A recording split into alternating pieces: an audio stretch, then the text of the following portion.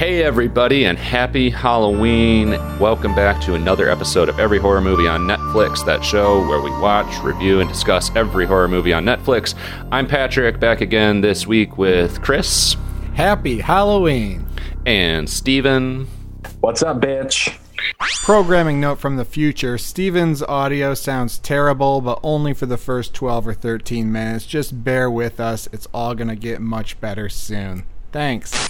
And we have a very, very special guest this week for our very, very special episode. It's our friend Rowan from the It Slays podcast. Hey, Rowan. How's it going, everybody? It is going well. We have a special assignment today to watch, review, and discuss every Nightmare on Elm Street movie ever. We're going to get to that in just a minute, but Rowan, take a second and kind of introduce yourself to our listeners. Tell them a little bit about It Slays podcast and why you signed up for this crazy assignment. Well, I mean, obviously I signed up for it because what greater franchise to talk about than probably the most batshit crazy one. But yeah, so I'm Rowan, and our podcast is the It Slays podcast. We, similar to you guys, just review horror movies. Not similar to you, we do a pick every 2 weeks, and we don't know what each other picks, so we usually just try to piss off everyone on our podcast and pick movies we know they don't want to watch. We just do that naturally. Yeah, naturally. Why wouldn't you do that?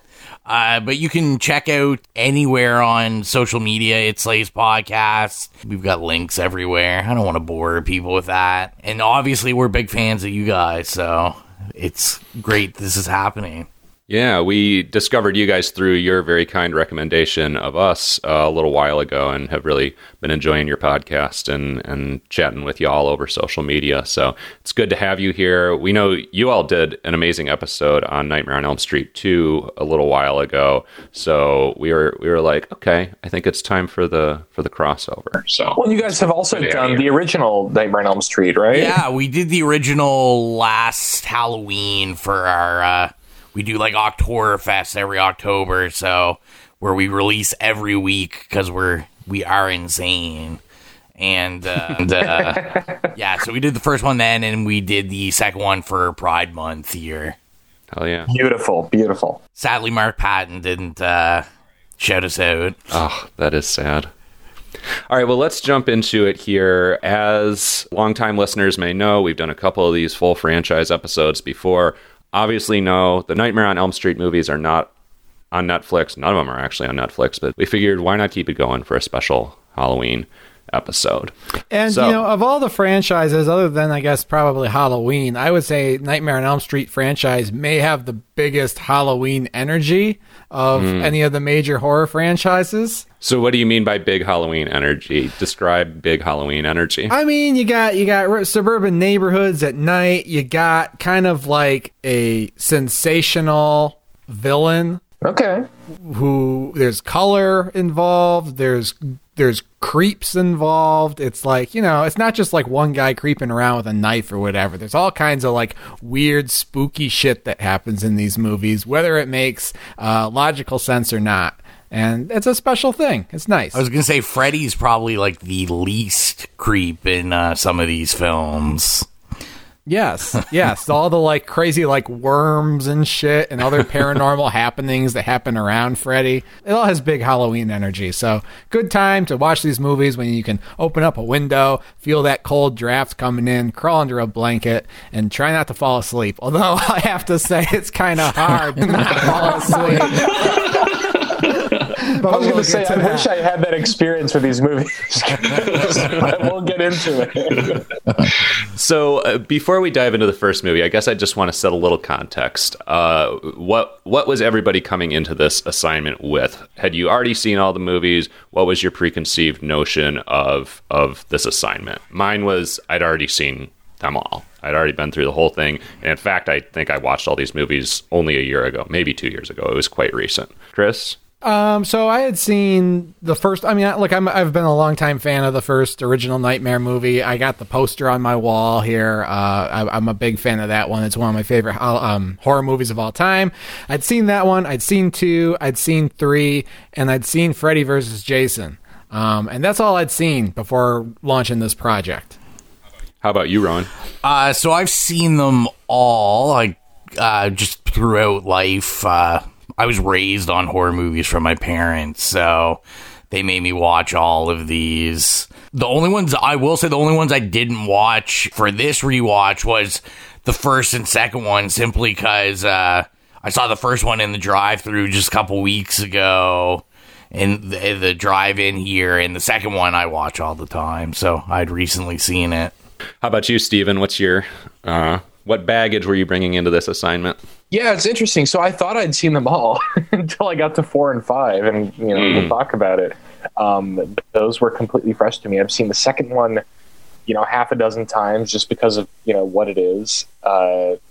And I saw Freddy vs. Jason in the theater on my birthday, and I went with a group of friends to make fun of it loudly and really pissed off an entire room full of people that thought it was actually scary.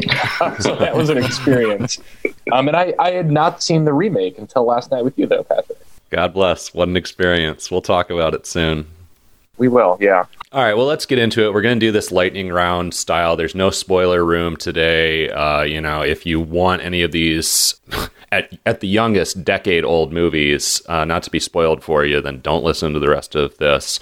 We're just going to blast through each of these, kind of hit some highlights, and give each one a view it, cue it, or screw it. So let's get started. Nightmare on Elm Street. Y'all heard of this movie before? What were your feelings on it? Well, we know where Chris stands because I can see the poster behind him right now. Yeah.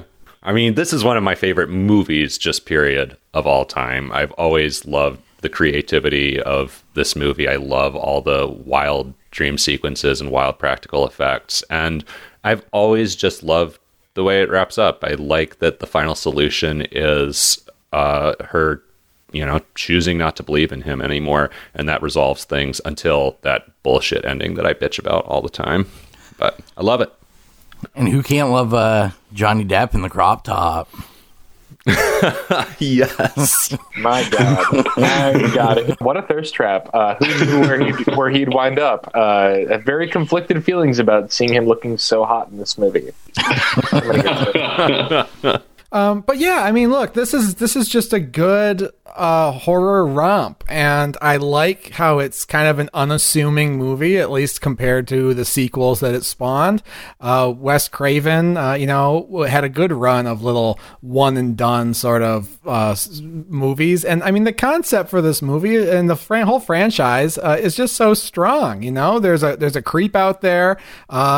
Kids are afraid of the dark naturally. They're afraid when they're in bed. I grew up, I was afraid of everything in my room when I was in bed, and now it's like, yeah, you're in bed, don't fall asleep or you'll die, and those nightmares can actually kill you, and you have to fall asleep. You can't stay awake forever, so you gotta solve the problem or you're gonna get killed. And at this stage in the franchise, with it being the first movie, there's still so much mystery around Freddy. He's actually really scary. It's like he's familiar looking, and that he's just a guy in a hat and a sweater, but he's also so menacing and seems so strange. It's just really good. I mean, you can dissect Wes Craven's brain and delve into the themes. There's some stuff I noticed this time around that I hadn't noticed before about how, none of the institutions are going to save you. Your parents aren't going to save you. They're in on it. Your crucifix isn't going to save you. The police aren't going to save you. Your school's not going to save you. Interesting stuff going on with that. So it's just like real life. Essentially. It's just like real life. Yeah. It's the quintessential like teen horror movie, I think. I mean, so many films have borrowed from those themes and that milieu he sets up where it's just the teen. You don't really see many adults in this movie at all. Yeah. And I think it is a teen movie in that it's about being a teenager and kind of the things that teenagers discover as they grow up. So I don't know how much that was intended or if it just kind of came out, but it adds a little layer to this movie that I really appreciate. But it's just a great, really innovative stuff. I wouldn't call it a low budget movie, but it's certainly not a huge budget movie, and it gets a lot of mileage out of some pretty simple practical effects that have been imitated time and time again because they're economical and effective. Just good stuff, good creeps. The dream sequences are always fun. Great film. Right. Like when you talk about the practical effects, I will always remember, and one of the sort of weirdly scariest things in this movie is that scene where she's walking up the stairs and running up the stairs and sinking into them, which, if I remember correctly, I think that's pancake batter that they put in the stairs. And it's such an indelible image for me just because I love the concept of that effect and how simple but effective it is. And also it's just a horrifying concept. It's very dreamlike, like walking up the stairs and sinking into them. I love it. I love it. Well, it should be noted too, Craven has, he's not too involved with most of the subsequent films, but he had a master's degree in philosophy. And like, I really think, Chris, when you're speaking to the themes that come up in that first movie, I think it was all like really intentional. I think it might be one of his strongest scripts, honestly. Yeah, I'd agree with that. I was going to say too, I think, especially where we've kind of looked at all the movies for this, like these dream effects still, to me, hold up as some of the best ones in the series, even though we went a little more crazy as the series goes on, but these are so grounded in kind of like these basic human fears that I just think it really like resonates. Yeah. Absolutely. And it feels like, when the Tina or whatever, when she gets, dragged up onto the ceiling and she's being torn apart, levitating and everything, iconic scene.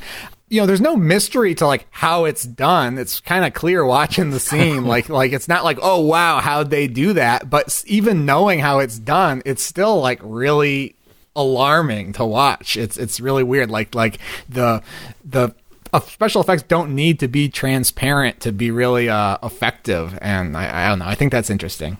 It's a great film. I love it. Well, and it's so interesting, too, to compare, and obviously we're going to get into the remake at the end of the episode, but it's so interesting to compare when they attempt to restage some of these effects, however many, 30, 40 years later. And particularly, I'm just thinking of that iconic shot from the first one where, like, Freddy slowly, like, morphs out of the wall, and originally there's like, I don't know, latex or some balloon material that an actual person is like pushing through, and they redo that with CG in the remake, and it just looks like shit. It looks terrible. Yeah. Don't fuck with the original. The other thing I would throw in here, what Chris said about the nature of Freddy in this really stuck with me too, because this movie benefits so much from you having the least amount of backstory on Freddy, and Freddy being less quippy than he is in any of the movies. It's just better when you don't know that much about him and he's not wisecracking left and right. This originally was supposed to have Freddy being a child molester and not a child killer, but he was worried at the time period like he wasn't going to get away with that. Oh, wow. But I just thought it was interesting because in comparison to the 2010 remake, which actually dove into that, I thought this actually executed that subliminally really well. It doesn't matter. That's the thing. And I'm sure I'll talk about more about this when we get to the remake. But like the premise of this movie is not the revenge on the child killer story. Yeah. That doesn't matter. It's irrelevant. Right. Really, the premise of this thing is there's a boogeyman who kills you in your dreams. His motivation, his backstory, irrelevant. It's kind of there, I think, because there's some interesting, it informs the way that this story wraps up, and it informs the themes with the whole thing where the parents and the whole community are in on it, and the teenagers are the only ones who are shooting straight and the only ones who are, they're left to their own devices.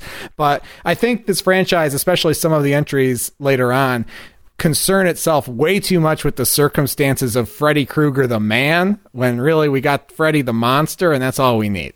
Yeah. I agree. I'm down with that. All right. Well, I think that's a good summary. Should we go ahead and review it? Sure. Yeah, I'm ready to review it. You know what? I'm not a mystery, so I'll go first. I'm actually, early on in our journey, this was on Netflix. It had, the name starts with A, so it was actually right up there. We were actually going to review it as one of our first 10 episodes. I was really looking forward to that. It disappeared from Netflix, so we didn't get to it. I would love to talk for an hour and a half about A Nightmare on Elm Street. Obviously, we don't have time today, but it's a great movie. View it. It's a classic. It's one of the few slasher classics that I can unequivocally say is a good movie all the way through and holds up after all these years. It's very imaginative. It's very creepy. It's very fun. It's scary and it's fun at the same time. And it's really smart. There's scenes in this when Nancy, the sleep study scene where Nancy's having the nightmare and she wakes up and she has the hat in her hand. It's like one of my favorite movie scenes in any movie. Just really great stuff in this. View it and view it every year if you have to. Steven. Yeah, view it. Totally view it. I mean, it still holds up really well. I've only seen it a couple of times, but, I feel like the sequels have maybe deterred people from seeking out the original because they're so goofy and strange, but this movie just has a really gritty, grounded energy to it that I always enjoy every time I return to it. View it, and I'll go with Chris. View it every year if you can. Rowan. Yeah, so I'm quickly going to change what I was going to give it. So I will give it a view it. I was going to give it a cue it. I'm sorry. Oh, no, it's fine. But I mean, to me, you have to see this. It is a great film. And I think, especially if someone that maybe is just getting into horror, this is also a great, I'm thinking preteen, teenager movie. If you're showing your kid a movie, I'd show my kid this movie. And it's just necessary watching. The only reason I kind of was on the cue it line was because every year this isn't the one I go back to. There is other ones that I think are stronger for my tastes. But yeah, I'll give it a view it. I mean, I'm going to jump on the View It train as well. No surprises there. As I said, this is just one of my favorite movies in any genre. And great classic. So, with that out of the way, let's move on to A Nightmare on Elm Street 2, Freddy's Revenge. Oh, yeah. Which we've basically already reviewed on the show. And the documentary based on it. I mean, we've talked about it enough that I feel like we've reviewed it. Yeah, we've talked quite a bit about Scream Queen. Yeah. This is a movie I saw years ago. Not really aware that it was of the whole queer film controversy and everything that went on with it, but I didn't like it at the time very much. And then obviously I've watched it with you guys. We've talked about it a lot. I certainly have come to appreciate it as a historical and a cultural piece, maybe. I don't know how to really describe it.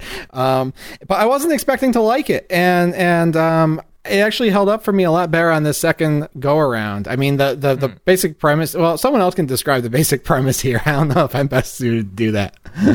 Well, I mean, it should be said, too, that, this is a rushed sequel that Wes Craven apparently was not involved with at all.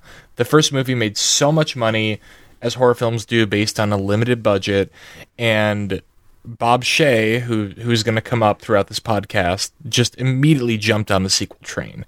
So this movie, I want to ask you guys, actually, is this even canon in the Freddyverse? It feels so divorced from the rest of the films.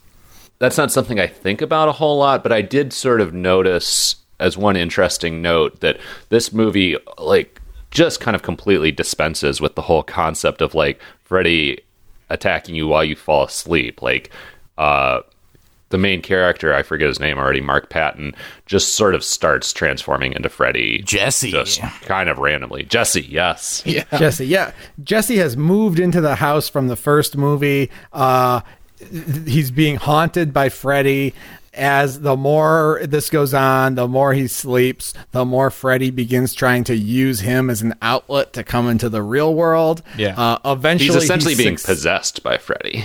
He's becoming possessed. Then he ultimately ends up coming into the real world through Jesse.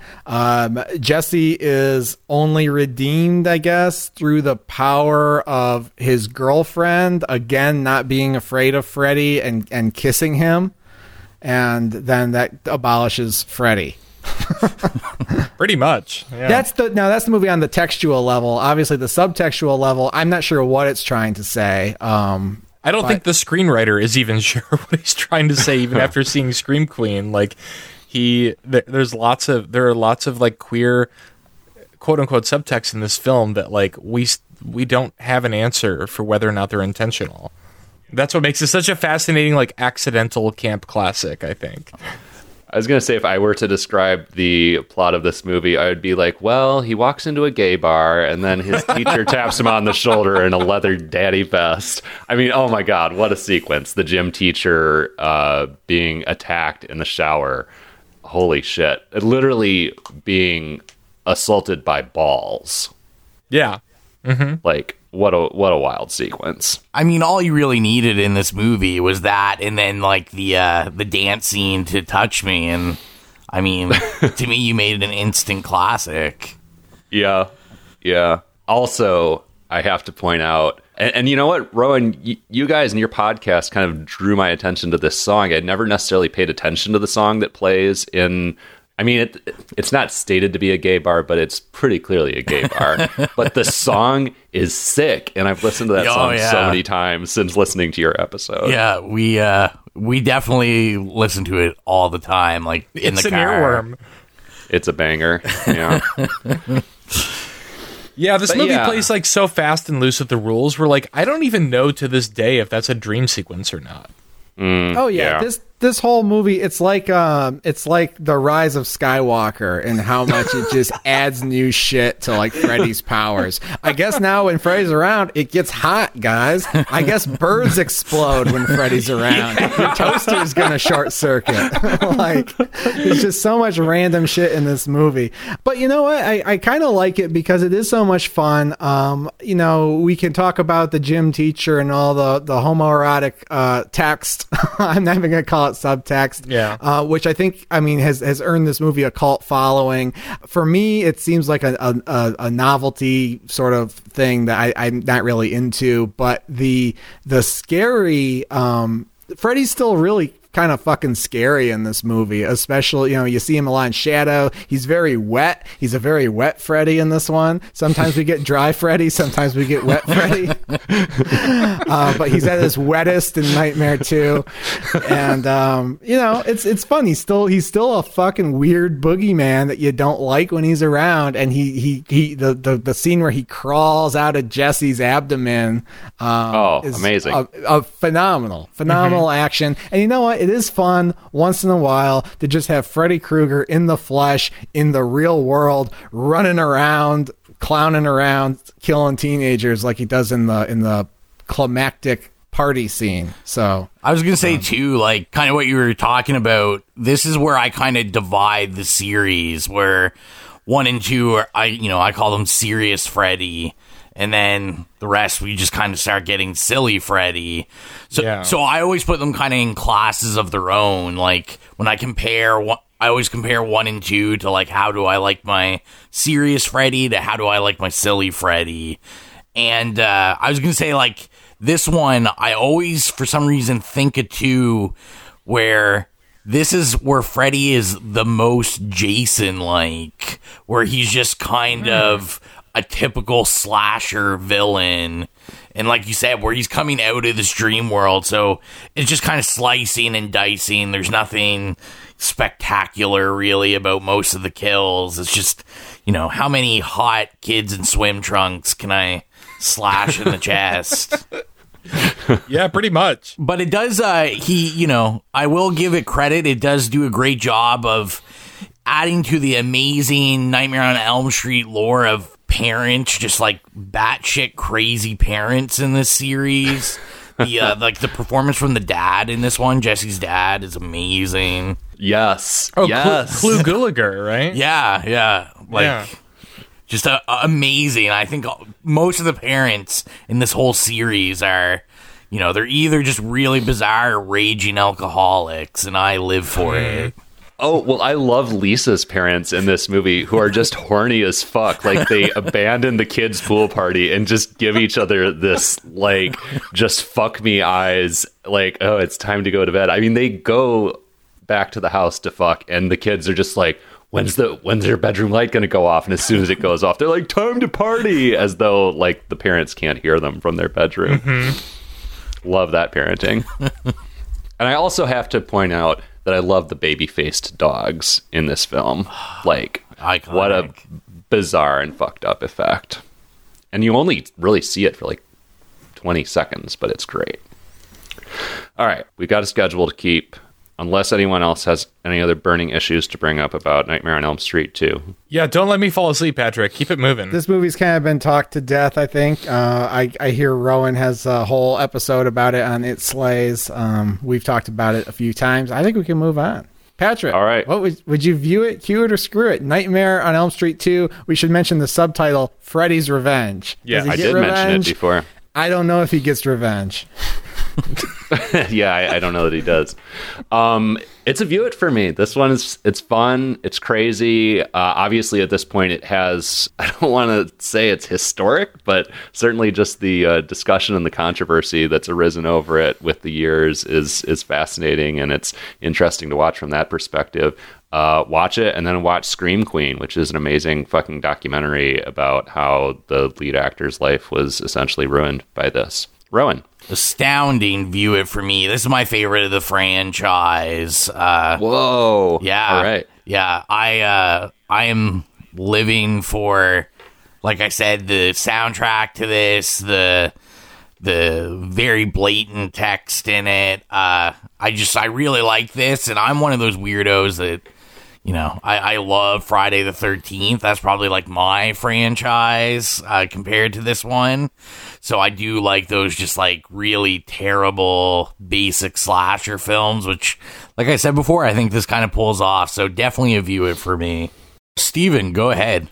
Oh, yeah. I mean, I think our listeners will know that I would give this movie a view it. It's like, I mean, the first film is astounding and holds up so well over time. The second film is, kind of a rush job that just kind of accidentally became an important cultural staple. And I can get behind that. I think people should see this movie. They should definitely see Scream Queen. Is it going to give you your bang for your buck if you're looking for like a nightmare slasher movie? Like, no, it's a very goofy film, but it's also, I think, incredibly rewarding, especially knowing the history behind it. But yeah, all in all, it's kind of a banger to watch through, though. Like, even though you don't get what you expect, there are lots of like unexpected laughs in it that I think will help carry you through. So strong view it from me. Chris. Yeah, I'm going to give it a cue it. It's not really what I want in a Nightmare on Elm Street movie. I'm not sure if I ever get what I want in a Nightmare on Elm Street movie other than the first one. But, it's fun. It's a fun watch. I went into this rewatch expecting to give it a screw it. It was a screw it in my mind, but it is a hell of a lot of fun, kind of from start to finish. If you just kind of let go, stop trying to fight, that's kind of what the movie's about. You stop trying to fight what you think the Nightmare on Elm Street movie should be and just let it come to you. You'll have a good time with it. And again, in hindsight, too, it's really refreshing to see creepy Freddy, wet or not, doing some Freddy shit that's not silly.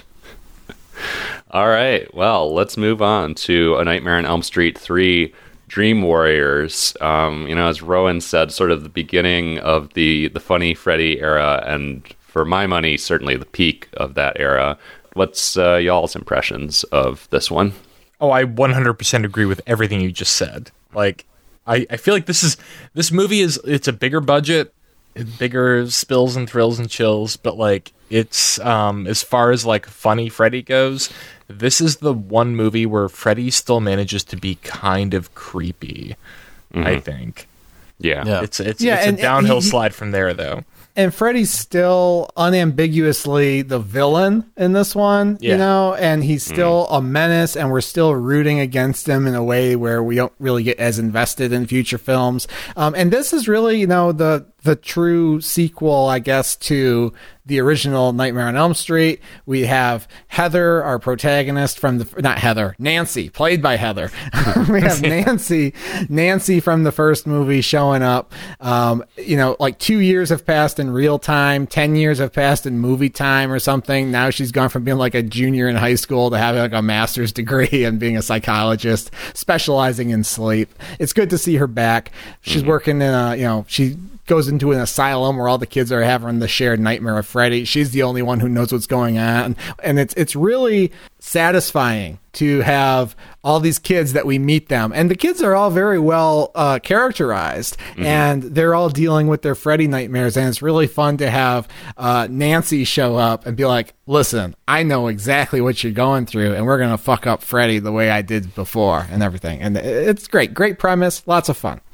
Yeah, the kids are very well characterized, and it's sort of unusual that when you have one of these, you know, just groups of essentially maniac fodder, you know, Rowan mentioned the Friday the 13th series, like so often you've got the group of 6, 7, 8 kids, and they're all just going to get slaughtered, and you don't care anything about any of them, and the screenwriter doesn't either. But there's actually some time invested in making each of these characters somebody that you care about, who has a unique personality. They're surprisingly not too stereotyped, given the, you know, kind of diversity of the cast and some of the things that each of them is struggling with.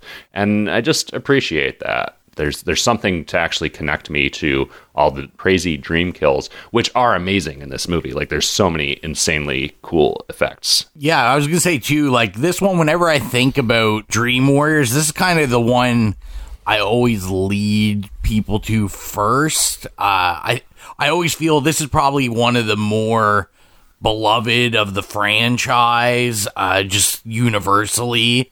I know, like Mike from the It Slays podcast, this is like one of his all-time favorite movies, just in general. And it, like you said, it's just they treat all the kids like their backstories are like relatable. They're fleshed out characters, and yeah, the dream sequences I really enjoy them. I know the punk girl with like the needles is always like very memorable. Oh my god, that's so well conceived. The little, like, her track marks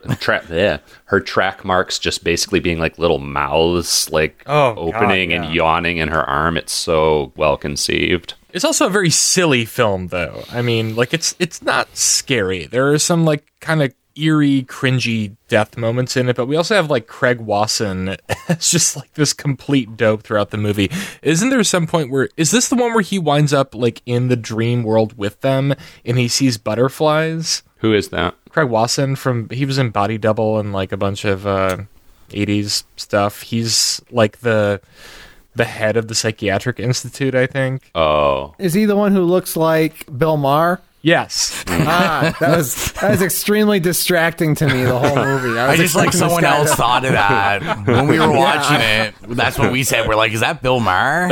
I was just waiting for him to drop some new rules. Oh my god. Yeah, I mean, it's like super inventive scares in this movie, or death sequences, but it's also like pretty silly.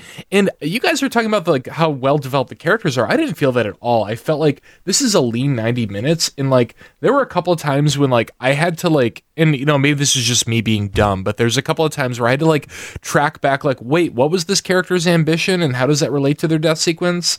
Like the Welcome to Primetime bitch, like I forgot that character wanted to be an actress or something, and I just like didn't have any idea why she was being killed in that way. It's all like very kind of rushed and condensed. Yeah, I mean, it definitely is. I mean, but I do like how everyone has a thing, and that the thing informs their dreams. It often informs their deaths. You can keep the characters apart. They're all a bunch of, you know, cute kids. The issue I had, though, and it seems silly to say this about a horror movie, is I thought it was a little mean-spirited in how it dispatched these kids. Oh, totally. And that's like part of the thrill of it, which I didn't feel clean after watching it, I have to say. But I hear you, Chris. But I think that kind of contributes to how Freddy is actually still scary in this, I guess, because he's like trying to fuck with these kids and their dream. I mean, their dreams in the sense of like their goals and aspirations for their lives. And you actually hate Freddy more for that in this, and you're not encouraged to just sort of snicker at it the way you are in some of the later films, or at least that was how I felt. Yeah, he's an asshole. He's probably a bigger asshole in this movie than in any of the other movies. We get like a medium dry Freddy, but he's an asshole.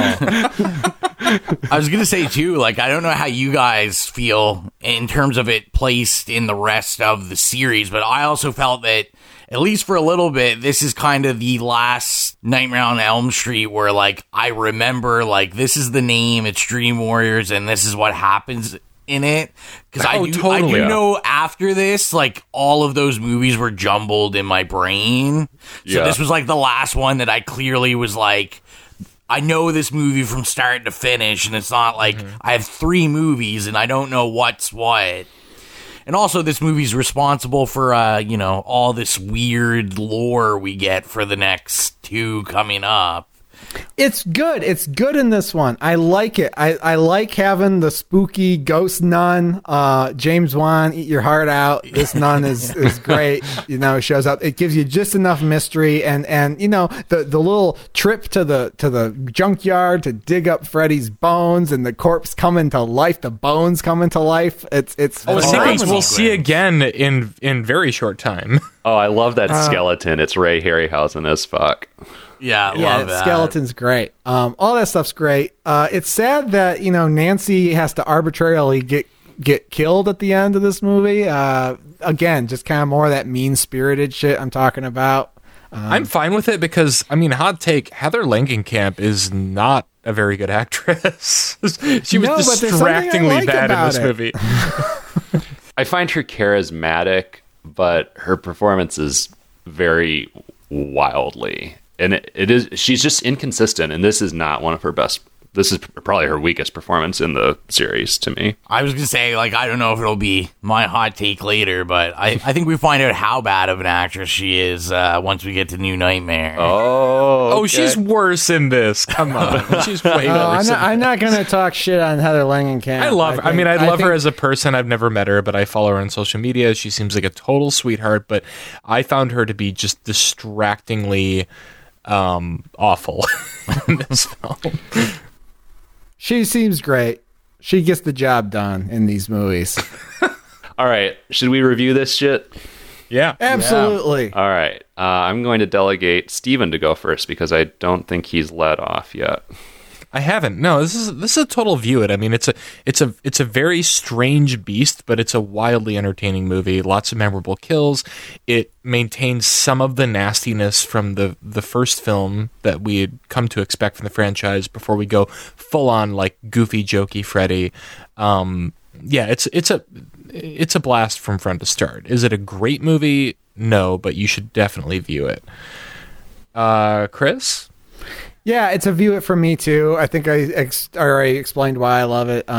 It's fun. I don't know if it's a horror movie as much of an action movie, but it's fun to see a horror movie in a franchise that I guess has the ambition of this movie, where it feels like a big franchise film, sort of. You have these characters coming back. You have phenomenal set pieces, twists and turns. You have a lore that gets built out.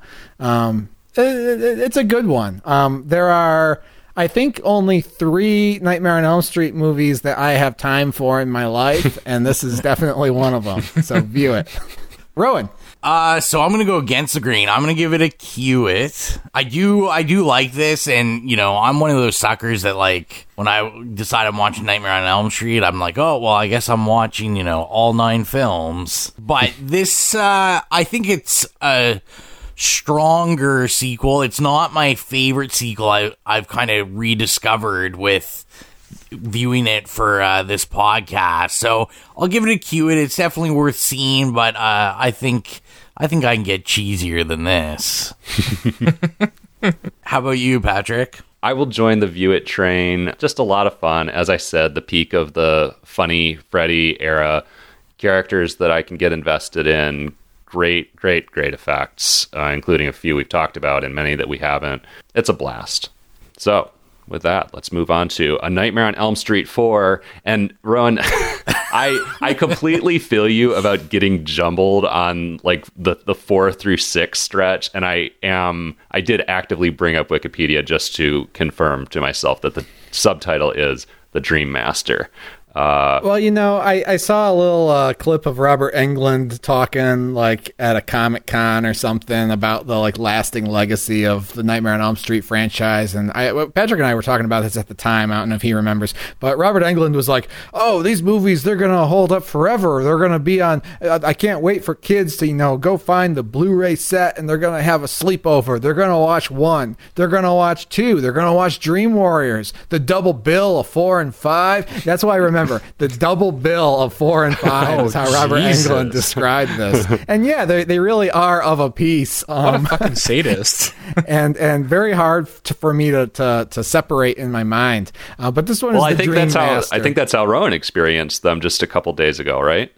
Yeah, 100%. I just couldn't remember, but especially 4 and 5, like what belonged to what the story was.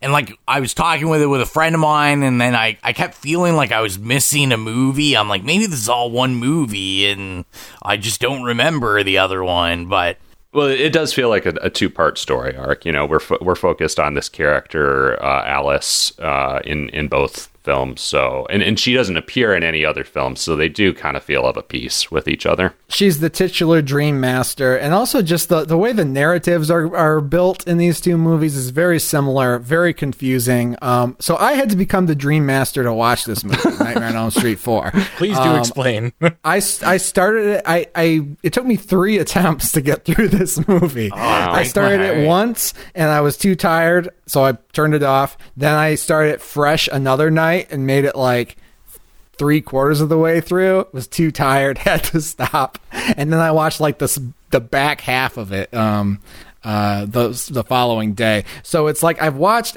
every part of this movie at least twice, but it took me 3 attempts to get through. It was like building a freeway or something. So the Dream Master, a narrative mess. I'll get into that, but well, and we should note that the narrative is co-written by, of all people, Brian Helgeland, who wrote L.A. Confidential and Mystic River. Yes. Okay. So this is exactly what I was going to say, because I spent so much time with this fucking movie. Once it was over and I was just sitting there in a stupor and I was back on the Blu-ray menu, I just said, fuck it, I'm going to check out the special features. So I checked out the special features, and wouldn't you know it, there was a fucking writer's strike when they made this movie. Yes, there was. Oh, wow. Which explains so much about this movie. They had a draft, they hired the director, the writers went on strike, and they basically Frankensteined this together with whatever scabs they could find to break the strike and finish a fucking screenplay. And apparently Rennie Harlan had to like make up some sequences like on the way. Like they had like days of shooting set up and like kill scenes, and he had to just improvise. Which also explains why they bring back, I mentioned this earlier, they bring back the famous junkyard scene in this movie, almost like shot for shot. Well, I want to say it's quite shot for shot, but they do bring back stuff. I mean, they wanted a big. Dream Warriors was a huge success, and they wanted to really springboard off of it for Nightmare on Elm Street 4, so they pulled out all the stops. Something they do at the beginning that I don't like is they Alien 3 the whole cast of Dream Warriors. Yeah. That's a very eloquent way to put it.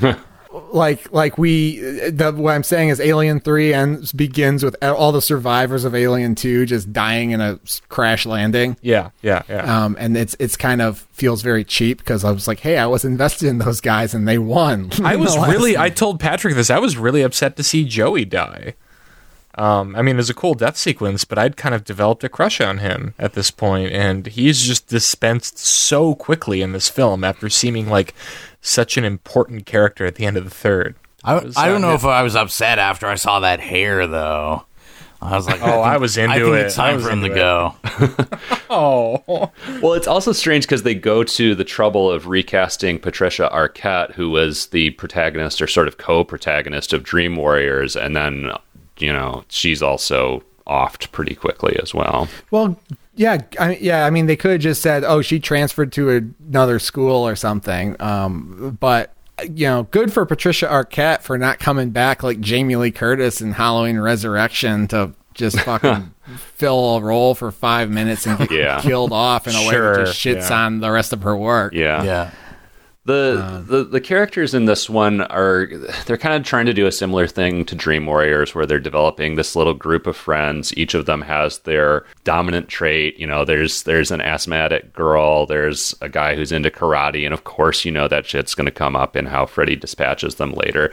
And some of that felt a little forced to me, but I don't know, I had an interesting kind of relationship with these characters. Didn't relate to them as much as I did in Dream Warriors, but I did like how they kind of played against stereotypes with some of them. You've got like a tough kind of like punk girl, and there's like the nerdy asthmatic black girl who, both of these characters occupy very specific, like kind of stereotypical archetypes, and you would expect them to kind of clash, but they're like really good friends and they support each other. And I don't know, I just appreciated that it kind of played against what you expect it's going to do with those stereotypes. And then that the kind of stereotypical personality traits end up getting all kind of absorbed into Alice, our lead, at the end, when she like puts on the karate headband and puts on the like punk like wristband. Oh, my favorite scene in the entire franchise. It's great. Like, She's gearing up so to fight fucking Freddy. She's honoring all her fallen friends, and she just like looks in the mirror and she's like, fucking A. I love it.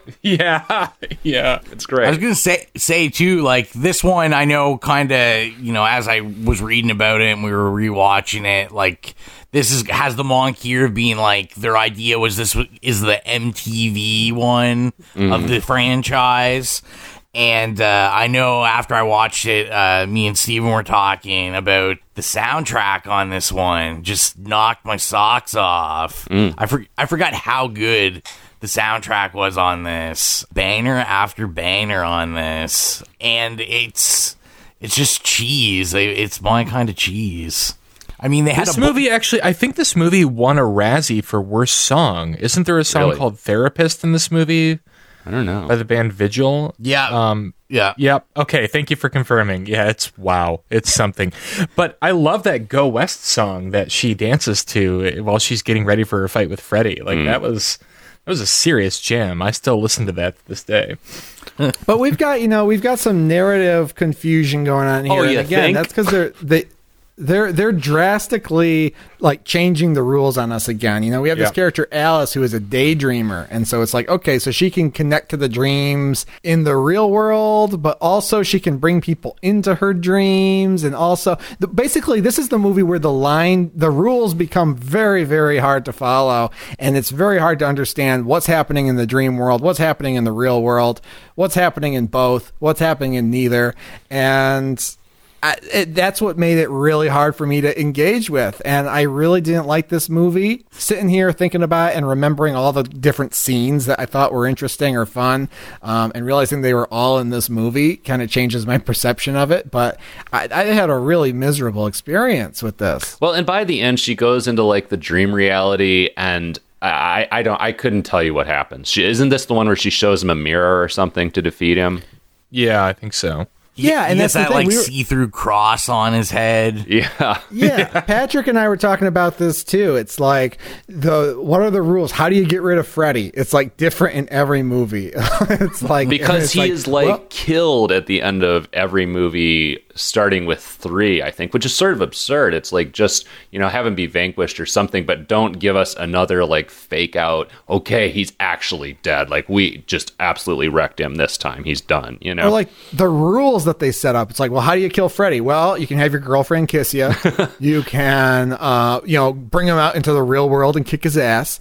Mm-hmm. You can bury his bones in a consecrated grave. You can do that. You can say a poem to him and show him a mirror, make him look at himself.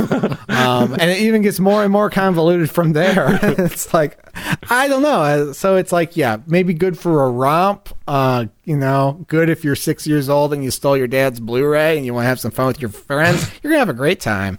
But Listen, I had a great time, and I'm not 6 years old. God damn it! I loved this movie. I'm feeling all the shade thrown at this one. Well, on that note, should we review this? Yeah, let's do it. Absolutely. I'm a delegate Rowan to go first. Oh, geez. That's just because, everyone's going to hate me. So I am definitely feel like I'm going to be the outlier on this. I am giving it a view it. I loved this one. Rewatching it, I was like, I like this way better than Dream Warriors. Like I said, I think it was the soundtrack. Anyone that listens to our podcast knows that if you have a good soundtrack, you win me over automatically. I don't even care what the movie's about. I had fun with it. My favorite genre of horror is just the cheesiest, worst teen horror I can get. And I felt that energy on this. And everything about it I love. The karate sequence kill. As we said, like the badass of her getting all the souls and just like the suit up scene. I was just, I lived for that. Yeah, so it's going to be a view it for me. We'll throw it to Chris. I'm going to give it a cue it. I'm feeling merciful today. Whoa. Like I said, I really had a bad time watching this movie. The narrative turns and the arbitrary rules really kind of made this movie a chore to get through, especially because, I don't know, I guess I was tired every time I was watching it. But in hindsight, lots of cool stuff, lots of cool scenes, cool deaths. I really like the cockroach death. I do really appreciate the effects in the final Freddy death sequence. And all the souls are like kind of coming out of his body and stuff. It's real sensational. Highs and lows, but hey, there's enough fun stuff in this movie that you definitely could spend your time on worse entries in the franchise. So cue it. Patrick. It's a cue it for me as well, but I'm kind of coming from the opposite angle where I enjoyed it, but I can't quite recommend it. There's a lot that I love about this. There are some fun dream sequences. I really like the character of Alice. She's very endearing to me. But yeah, it's a mess as well. There's a lot of stuff that doesn't work. And it's not something where I can just give it that emphatic, like, absolutely go check it out. Steven. I'm with Rowan like 1,000,000% on this movie. This is a view it. I had not seen this before, and I thought I had. It has really big energy. I liked the characters. I thought there was strong character work. The kills are very memorable. The suit up scene is like my new morning jam, pretty much. It's a total view it. Also, like, obscure fact, I want to throw this out. I was really delighted to see that William Kotzwinkle had a story by credit in this, and Google this guy. He's had an insane career. He's written one of my favorite books, Dr. Rat, which I recommend anyone who's an animal lover to read. It's a little disturbing, but he apparently came up with the Dream Master concept for this. What that means exactly, I don't know, but I thought it was cool to see an underdog get such a big credit in a movie. It's a view it for me. All right. Well, let's move on to A Nightmare on Elm Street 5, The Dream Child, in which Alice becomes impregnated with the Dream Child. I guess that's the Dream Child, right? The titular Dream Child is Alice's unborn child, the parentage of which is not very clear. It could be Freddy's child. It could be her boyfriend's child. It could be an immaculate conception. Who knows? She's got a baby in there. I'm about to out myself as, dumb for the second time in this podcast, but I was like so confused about whether or not that was her brother or her boyfriend, like between these two movies. And I was like shocked that they were in a relationship when this film started. Oh, I think that just speaks to how like dispensable and underdeveloped these characters are. Maybe, I don't know. In the fourth one, he was just kind of a background character. They mentioned him like twice, and then you didn't really see him. Yeah, it was like one of those things that happens in a movie where you have like a boy and a girl, and they have a bunch of other friends, and they all die, but then it's like there's just a boy and a girl left over, and so they kiss at the end, even though they've had no chemistry the whole movie. Right, okay. It was one of those That things. makes me feel And then better. Yeah, and then this movie, it's like, oh, they're true loves and they're having babies now. It's like, okay, well, that's great. But it's the dreams of the fetus that are provoking Freddy in this one. Sure. I guess, right? That's kind of the twist that we get. I guess this movie really, I had a lot of trouble with this movie because, we haven't mentioned this line so far in this podcast, I don't think, but Freddy was the bastard child of 100 maniacs. And this movie really leans into the rape and the sort of hereditary nature of his evil in such a almost like Ken Russell kind of way. It's so weird. I honestly don't know what they were going for with this film. It was a lot to take in, and it was very disturbing to me at times. Well, and is this the one? Because again, like Rowan said, the 4 through 6 sort of blend together so much for me. And I'm trying to recall now. Is 5 the one where we actually see, we're actually in that scene with the maniacs surrounding his mom and the nun? Yeah. Okay, which isn't nearly as scary when you actually see it as it was when the nun just described it. Yeah, no, it's not as scary, but it's more disturbing to see it. I don't know why this movie really leans into exploring that territory, and I don't think it needed to be done. It felt Here's the fucking problem. Let me blow your minds. Oh. The problem with this whole fucking franchise is that Freddy Krueger is not the kind of thing that can really drive a franchise, at least as he was envisioned in the beginning. Like we said, he works best as an mysterious boogeyman, ill-defined, in your dreams.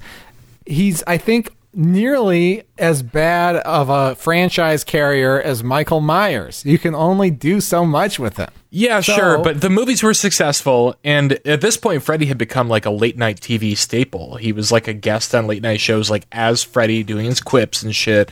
They had to keep it going, but the ideas weren't there. So that's what you have to do. If you want to keep him going through 6 movies, or however many you want to make, you gotta, do something else with them. So we play up the quips, we play up the backstory, we play up the real Freddy, we play up the 1,000 Maniacs thing, we play up the child killer died in the fire thing. It's all just kind of a distraction from what we should be getting out of Freddy. Oh, his mugging is out of control in this. There are a few punchlines that he literally looks into the camera to deliver. It's so over the top. And Patrick and I were talking about this too, because so this all traces back to Dream Warriors and the iconic line, "Welcome to primetime, bitch," when he puts the girl's head through the TV. That line should not have worked. It's a fucking fluke that line kills as well as it does. It's fucking stupid. but because it worked on a fluke, they were like, oh, we're going to have him do this for every kill. More of that. Oh, yeah. Freddy is full-on misogynist from this movie onward. He just calls everybody bitch, and then they just were like, well, how can we kill him in a way where it ends with a pun? And they just really start forcing the puns. They put the Krueger in Dunning-Kruger. Jesus. Chris, how long have you been holding that in your back pocket? Couple weeks, yeah. I was gonna say, this film definitely desensitized me to the word bitch, because I don't think I've ever heard it used so much. Yeah, in it's rubbing off on me. Just wait, Rowan. This is true. It gets worse later. It's rubbing off on me. I want to go around and say bitch to everybody, and I have to remember that. No, that's like gendered language. That's offensive. And I was gonna say, once I saw this and I sorted out, okay, this is the movie it is. I think really, to me, the best way to describe this, and they talk about it on the Blu-ray with the bonus features and stuff, I think this is the Freddy film that anyone that worked on it was embarrassed of. Mm-hmm. New Line Cinema seemed to hate it. And this is kind of, another thing that you're really playing with fire, because Stephen Hopkins is the director of it, but he's not a director. He's an art director. Yeah. And they just basically were like, do you want to direct this horror film? Because visually, I think it really could have worked. It kind of has that cheesy, gothic, 90s look that I think could work, but I just don't think he was a strong enough director at the time to, really help make this, any better than it is, which I feel so sad about because I'm such a fan of Predator 2, which he directed. Yeah, oh, me too. Yeah, but this is. Yeah. Well, and It's got big. This movie has big like Ken Russell energy in the visuals, but like I don't feel like he knew how to really like direct a script or direct actors. Well, and he himself was fucking deeply great. disappointed with it. Like he has described it as a total embarrassment. Like that's a quote, and he said he can't watch it anymore. So yeah. Well, neither can I. I bet New Line Cinema really wishes they just took the Wes Craven script and. Because I was going to say, throughout all this, I think it's important to remember that from 4 to pretty much 6, Wes Craven was trying to get back on the franchise. Uh-huh. And he had wrote a script that they just kept turning down. Because I've seen bits of people talk about it, and it sounds super interesting because I know he wanted to deal with time travel and dreams. That was like his concept. Why not? That's the other thing. I mean, that's the other thing that makes Freddy the franchise not very strong, because if you limit the guy to like, oh, he kills you in your sleep, there's only so much you can do with that to like iterate on that, right? Yeah. So it's like that's why we have to have increasing layers of weird rules about how people are dreaming, who's in the real world. But yeah, time travel. Fuck yeah. Give me that shit. Bob Shea has been quoted, the producer of all these films has been quoted as saying that for every single one of these films, he went to Wes Craven first. Yeah. And rejected Wes Craven's scripts, which all sound incredible. Yeah, well, exactly. Because they had integrity, I think is the problem. I'm gonna have to dig into We those. need someone with a little just less turned all integrity. those scripts into other movies. Ghostface was originally just a Freddy movie. Shut up. He had a Freddy script about Freddy on a plane trying to get a woman to Jesus. kill her dad. Or It was a kill movie her where boss Freddy or was a whatever. werewolf and they wanted to do it practical, but the studio decided it should be CGI. Yeah, it was a whole big deal. Yeah. I mean, I will throw in one positive note about this movie. I liked the comic book death sequence. I mean, it was silly, but Yes, I liked You it. would. I liked that they built a black and white set and then had the characters walking through it in color costumes. That was fun. That was cool. Oh, is that was how cool. they did that? Yeah, It was That's- super cool. That's one of my favorite kills of the whole series. And also, I know the interviews with Robert Englund, he said that's what sold him on coming back to the series for this film was that scene was described to Bullshit. him. Robert Englund's a bullshitter. What got him to come back for Nightmare on Elm Street 6 then? Such animosity towards this scene, Chris. Jeez. All right. Well, I think we've about beat that one to death. Let's review it. I would screw this one. I would absolutely screw this one. Chris, you described your experience watching the previous film, having to start and stop it at various points. Yeah, this one was really hard to get through. That's all I have to say. Patrick, would you view it, cure it, or screw it? It's a screw it for me, too. I mean, as I mentioned, there's a few things in it that I like, but it's by far the dullest installment in the series up to this point. And, you know, interestingly, it kind of reminds me of our experience with another franchise we watched through for the podcast, Halloween, where just as it goes on, they start burdening the character and us with backstory and flashbacks that you just, or at least I just don't give a fuck about. You know, this has kind of like Halloween 6 energy to it, except without the like weird, fun, punchy spirit that Halloween 6 had. I don't know. It's just starting to kind of collapse under its own weight at this point. Chris. Yeah, screw it from me. The formula's getting stale. Freddy is drying out. He still will be drier still in the next film, but he's almost to his driest point in the franchise. And I just didn't like it. There's some things that could have been something. I did not mind, as much as I talk shit on backstory, I did not mind sort of the gothic elements and the nunneries and the weird little baby carriages and stuff. I was ready to go there. I was ready for them to give me the Nun, but with Freddy in it. They didn't do that. Instead, it was just a mess to follow and not that much fun.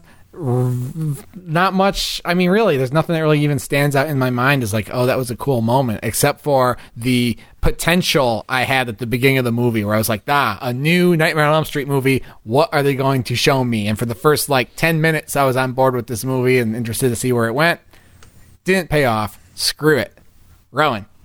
I think we're unanimous here. Yeah, this is my first screw it of the franchise. Mm-hmm. And I think kind of like you, Chris, on 4, like, man, this was hard to watch. Like, I just found myself fighting to not just, like, look at my phone and do something else while it was playing. As much as I love, like, the black and white comic book death, that's pretty much the only memorable thing for me. I just think it needed to be in the hands of someone more capable. So definitely a screw it. I wouldn't watch this again, probably for a long time. All right. Well, that's Nightmare on Elm Street 5, and that brings us to Nightmare on Elm Street 6, which at last promises us that Freddy's dead. And I would say is also most notable for the really great cameos by Roseanne Barr and Tom Arnold. Yeah, really good stuff. I had seen this film several times before, and Patrick, you and I talked about this a bit last night. I had completely forgotten that they were a part of it. So that was... Also Johnny Depp. Yep. Yeah, Johnny Depp is back. Yeah. Looking worse, a.k.a. older. Nightmare on Elm Street 6, Freddy's dead, in which Freddy is not dead for the whole fucking movie. He dies at the end, which just means I guess they just put the spoiler to the movie in the title. I'm not sure. I guess they could call it The Death of Freddy. Well, no, it's riffing on the Curtis Mayfield song. Oh, right. Yeah. Oh, I didn't even realize that. Well, that's a deep cut. Good thing Freddy's arms do that thing, because that is a stretch. Wow. There's so many connections between this and Superfly, though. You know, it is an inner city story. Inner city story with some pretty serious drugs. One of them being does Hypnosil appear in this film at all? Oh yeah, Hypnosil, and I love Hypnosil. That's a great thing. Oh, you can actually. I found this like boutique retailer online where you can like order. I mean, I could just fucking make one, but you can order like a bottle of Hypnosil, like a little toy thing, which I want to have in my bathroom just to surprise guests. Get them to ask questions. Yeah, anyone who's nosy enough to like go through your medicine cabinet and Google your prescriptions will. Oh no, I'm just gonna leave it like right next to the sink, like I do with the rest of my drugs. Perfect. Just see what happens. This one really fucks with the timeline quite a bit because it's set some period of time, I think completely undefined in the film, so long after the events of the previous ones that like basically people have started to forget who Freddy is. Or no, wait, you know what? I'm fucking this up. I'm mixing this up with Freddy versus Jason. But it's the same thing. There's no children left. There's no children left in town. What the hell's the name of the town? I forgot. Springwood. There's no children left in Springwood, so you just have all these like depressed boomers who are walking around like losing their minds because they need children in town to keep them stable. I don't even know what to make of this movie, guys. What a mess. I mean, it's just a fucking unique phenomenon, this movie. It is such a sleepy movie with so many lapses in logic. Like, I don't know what's a dream, what's not a dream. It's crazy. I was telling this to Patrick last night. I used to do this thing with my best friend in grade school where we did our own like Mystery Science Theater, and I would set up my camera in my room and we would sit in chairs in front of the screen and like watch a bad movie and record it and like joke about it. And this was the first movie we did. I might still have that VHS someday. Like, it is fucking terrible. There is something like every 30 seconds in this movie where I'm like, how did this make it from script to screen? This is the first movie I saw of this franchise. Oh, oof. Oh, wow. Yes. I saw this when I was like 10 at a birthday sleepover in the middle of a blizzard. Wow. And my friend was they were from Japan. They had just recently moved, and his father didn't know like what rated R meant. Wow. So he was tasked to rent a movie for like 10-year-old children, and this is what he brought back. I mean, of all the rated R movies that existed at that time, I am so disappointed in his choice. Yeah. You could have had so much more fun at that sleepover. I was going to say, also, like, of note, this is the first film, I think the only film in the series directed by a woman. That's true. And she was a producer throughout the franchise. I almost have a theory about that. This is not based in any logic, is almost certainly incorrect. But let me tell you what crossed my mind watching this and trying to, my mind just absolutely fucking reeling, trying to come up with an explanation for what I was seeing in this film. So it was, the first film that was directed by a woman, and it starts off right off the bat. There's a guy on a plane. He's having a nightmare. The woman next to him says, "Don't be a pussy," in kind of a weird way. There's something else that's like kind of like gendered or misogynistic at the beginning of this movie. And I thought, you know what? Maybe this is a female director at the helm who's been pissed off that they turned Freddy into such a raving misogynist in all these movies. And she just wants to burn down this fucking franchise and troll the fan base. I know she said that when she was making this film that she would get like memos all the time that would be like, don't make it too girly and like, don't make it so sensitive. And she said she really got some misogynistic vibes from the higher ups while she made this. So maybe she's just salting the earth and saying, fine, you know what? This is your Freddy now. And it's a fucking Looney Tune. And it sucks. This is your Freddy now, and it sucks. The dream sequences and deaths in this are by far the most disappointing in the whole franchise, and by far the most mean-spirited. Like, we've got a scene where he's fucking with a hearing impaired person, and it goes on for so long. And, we were talking before about kind of how nasty some of the deaths in 3 are, and I was talking about, how I think you're supposed to identify and sympathize with the characters more, and for the point to be like, what an asshole Freddy is. And in this one, I mean, he's being an asshole, but I think you're kind of supposed to be like enjoying and laughing at the ways he's coming up with to fuck with this hearing impaired person, and it's really upsetting, kind of gross. I want to say, Patrick, that sequence really stood out to me as well, and I didn't know how to feel. I went through like a whirlwind of emotions, and I don't feel like the direction was strong enough that I really understood what stance the film was trying to take on that. Like, at first I thought, okay, this is a more sensitive, like, culturally Freddy movie, and like, we're going to highlight, characters with disabilities. I mean, these kids are all fucked up in different ways, even more so than the protagonists in the previous entries, and yet I still felt like they were being exploited to varying degrees in those kill sequences. Oh, yeah. Or like the video game sequence where Freddy's basically playing one of the characters like he's a video game. Long hair Breckin Myers. Yeah. Like, goes on forever. And that one feels, I guess, less mean-spirited, but it just seems like they thought they had a brilliant gimmick, and they were like, oh, let's just really go for this. And it just goes on and on and on. Yeah. I was going to say, I think the only real good thing this film did was give us a Yaphet Kotto in it. Yes. I was so pumped. I forgot he was in this, and I was just like, yes. Yeah, literally one of my notes is just Yaphet in like all caps. I was so excited to see him in the credits, but even he seems to be like sleepwalking through this movie. Yeah. I mean, he's a wonderful actor. I've enjoyed so many of his performances, but I feel like even he doesn't know what kind of movie he's in at times. Yeah. I will say I did, I don't know if I'm in the minority on this, but I did actually enjoy the flashback stuff in this one more so than any of the other stuff. I really it's not that, I'm not crazy. I don't love people choking their wives out, but I loved the contrast of how dark it was, but everything was very brightly lit. It was bright colors. We're getting that like picture perfect 50s suburban look in their home, but he's doing these like atrocious things and treating his family, like complete garbage. And I thought that was really effective. And like I said, I just think it was probably the most effective backstory work for me almost in the whole series. I do appreciate the visual aesthetic of that. I appreciate your perspective on that. I was really distracted though, that whole sequence, because of the context where it's like we have our protagonist who I guess was Freddy's daughter and apparently lived with him until she was like 6 years old, but has no memory of it.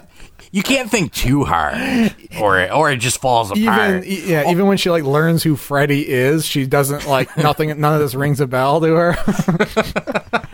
I think, and definitely, like I know, like if you watch interviews with the director and stuff, she talks about it. But I definitely, when I saw it the first couple times, I remember thinking, man, this really feels like Twin Peaks. So then to find out that was her main influence. Oh, for real?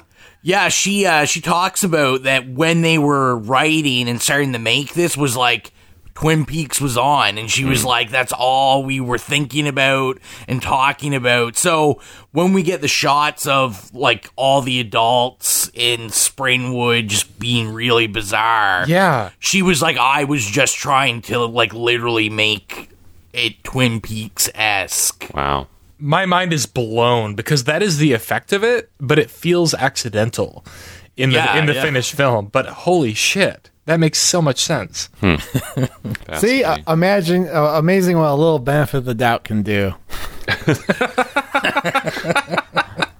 The other insane thing about this movie that I didn't even realize until Steven pointed it out is that it's in 3D. And when I finally realized it, I was like, oh, that makes so much sense, because this movie is throwing fucking like CGI space worms at your face in the end. And when Freddy finally dies, like multiple Freddy faces explode out of his face and fly towards the screen. It's so insane and fucking stupid. And my understanding is, and I've not done a ton of research on this, but it's only 3D for like the back half, because there like are, once she puts on the glasses. Yes, it's very They Live. She puts the glasses on. Like the movie tells you when to put the glasses on, and I think Yaphet Kotto says like she's like initially resistant to it, and he's like, no, they can mean whatever you want them to mean in the dream world. And it's such a stupid fucking gimmick, but it speaks to the fact that this franchise had diminishing returns at the box office. They had to come up with some new quirky thing to get people interested in seeing these movies. Yeah, I mean, as has been done with so many movies where you throw 3D in as a gimmick for a flagging franchise. You know, I mean, Friday the 13th did that, Final Destination did that, you know, so many have done that. Avatar, you know. Fuck you. Wow, that was so just delicately placed, Patrick. I appreciate it. That's a good troll, but no, I don't know. It's really frustrating because time and time again, all you gotta do is take a break and come back with like a decent movie, and you'll revive your franchise. Yeah. It hasn't happened yet. The 3D, I think, really held it back, too, because I know I keep just saying the director, but her name's Rachel Talalay, who, shout out to Canada, she's actually a film professor at University of British Columbia. Wow. Oh, sick. So it's y'all's fault. Yeah, I'm sorry, guys. But like, I know that she has said on record that, like, she hates the ending of the film, she hates the kills of the film. But she just said, like, her hands were tied on it and that they were really stuck, like, with the 3D because they couldn't do any of the cool practical special effects they wanted to originally do because they're like, no, you got to do stuff for the 3D. And, like, she just said because of the time period, like, the cameras were so large, and she was just like, you had the camera there and you couldn't really move it. It just had to sit there. So it was like you would just turn on, and whatever they did, it had to be in front of the camera. The 3D, I think, really ruined it. Yeah. Well, I will throw in as one positive note, this is the film that I alluded to earlier as my favorite soundtrack of the series. We've got a lot of nice, like, 90s sort of alt-rock vibes. There's a couple Goo Goo Dolls songs on here that fucking slap. There's a band that I had not been previously aware of called the Junk Monkeys that has a very Replacements-esque kind of vibe going on and are actually from Dearborn, which is right near us here in Michigan. And there's an Iggy Pop song. Just a lot of good tunes on this. I've actually turned it on a few times and listened to it since I've seen the movie. this was an era when Iggy Pop was doing title songs for cult movies. I mean, he did Repo Man too. A few years before. Yeah. Really surprised to hear that. Yeah. All right. Well, I feel like we're spending more time on these perplexingly as we're going along, even though they're getting worse and worse. So let's go ahead and review this. Rowan, do you want to go first this time? Sure. So, as much jive as I talked about this film, I'm going to give it a Q it. I think it's a nostalgia thing. I'll blame it on that. Like I said, since it was the first one I saw, you guys talked about the hearing aid death. That, death has always stuck out to me in this franchise just because it was, one of the first ones I saw. And long hair Breckin Myers always kind of throws me off as well. I'll give it a Q it. If you don't watch it, you're not missing anything. Patrick, how about you? It's definitely a screw it for me. There's just really nothing I can think of to recommend this movie for other than the soundtrack, which I just gave some props. It's just quite an inauspicious end to, the franchise proper, which, of course, there's Freddy versus Jason after this, but this was intended to be the end. It's the final actual Nightmare on Elm Street. Not a great way to go. Chris? Yeah, this shit really goes out with a whimper. I thought I was going to screw this movie with prejudice, which is a rare thing for me, but knowing that some of the stupidness was deliberate because of Twin Peaks influence has softened my position on that. So I'll just give it a straight up screw it. Everything's bad. I'm trying to think of a silver lining I can put on this. I'm trying to look for some optimism here.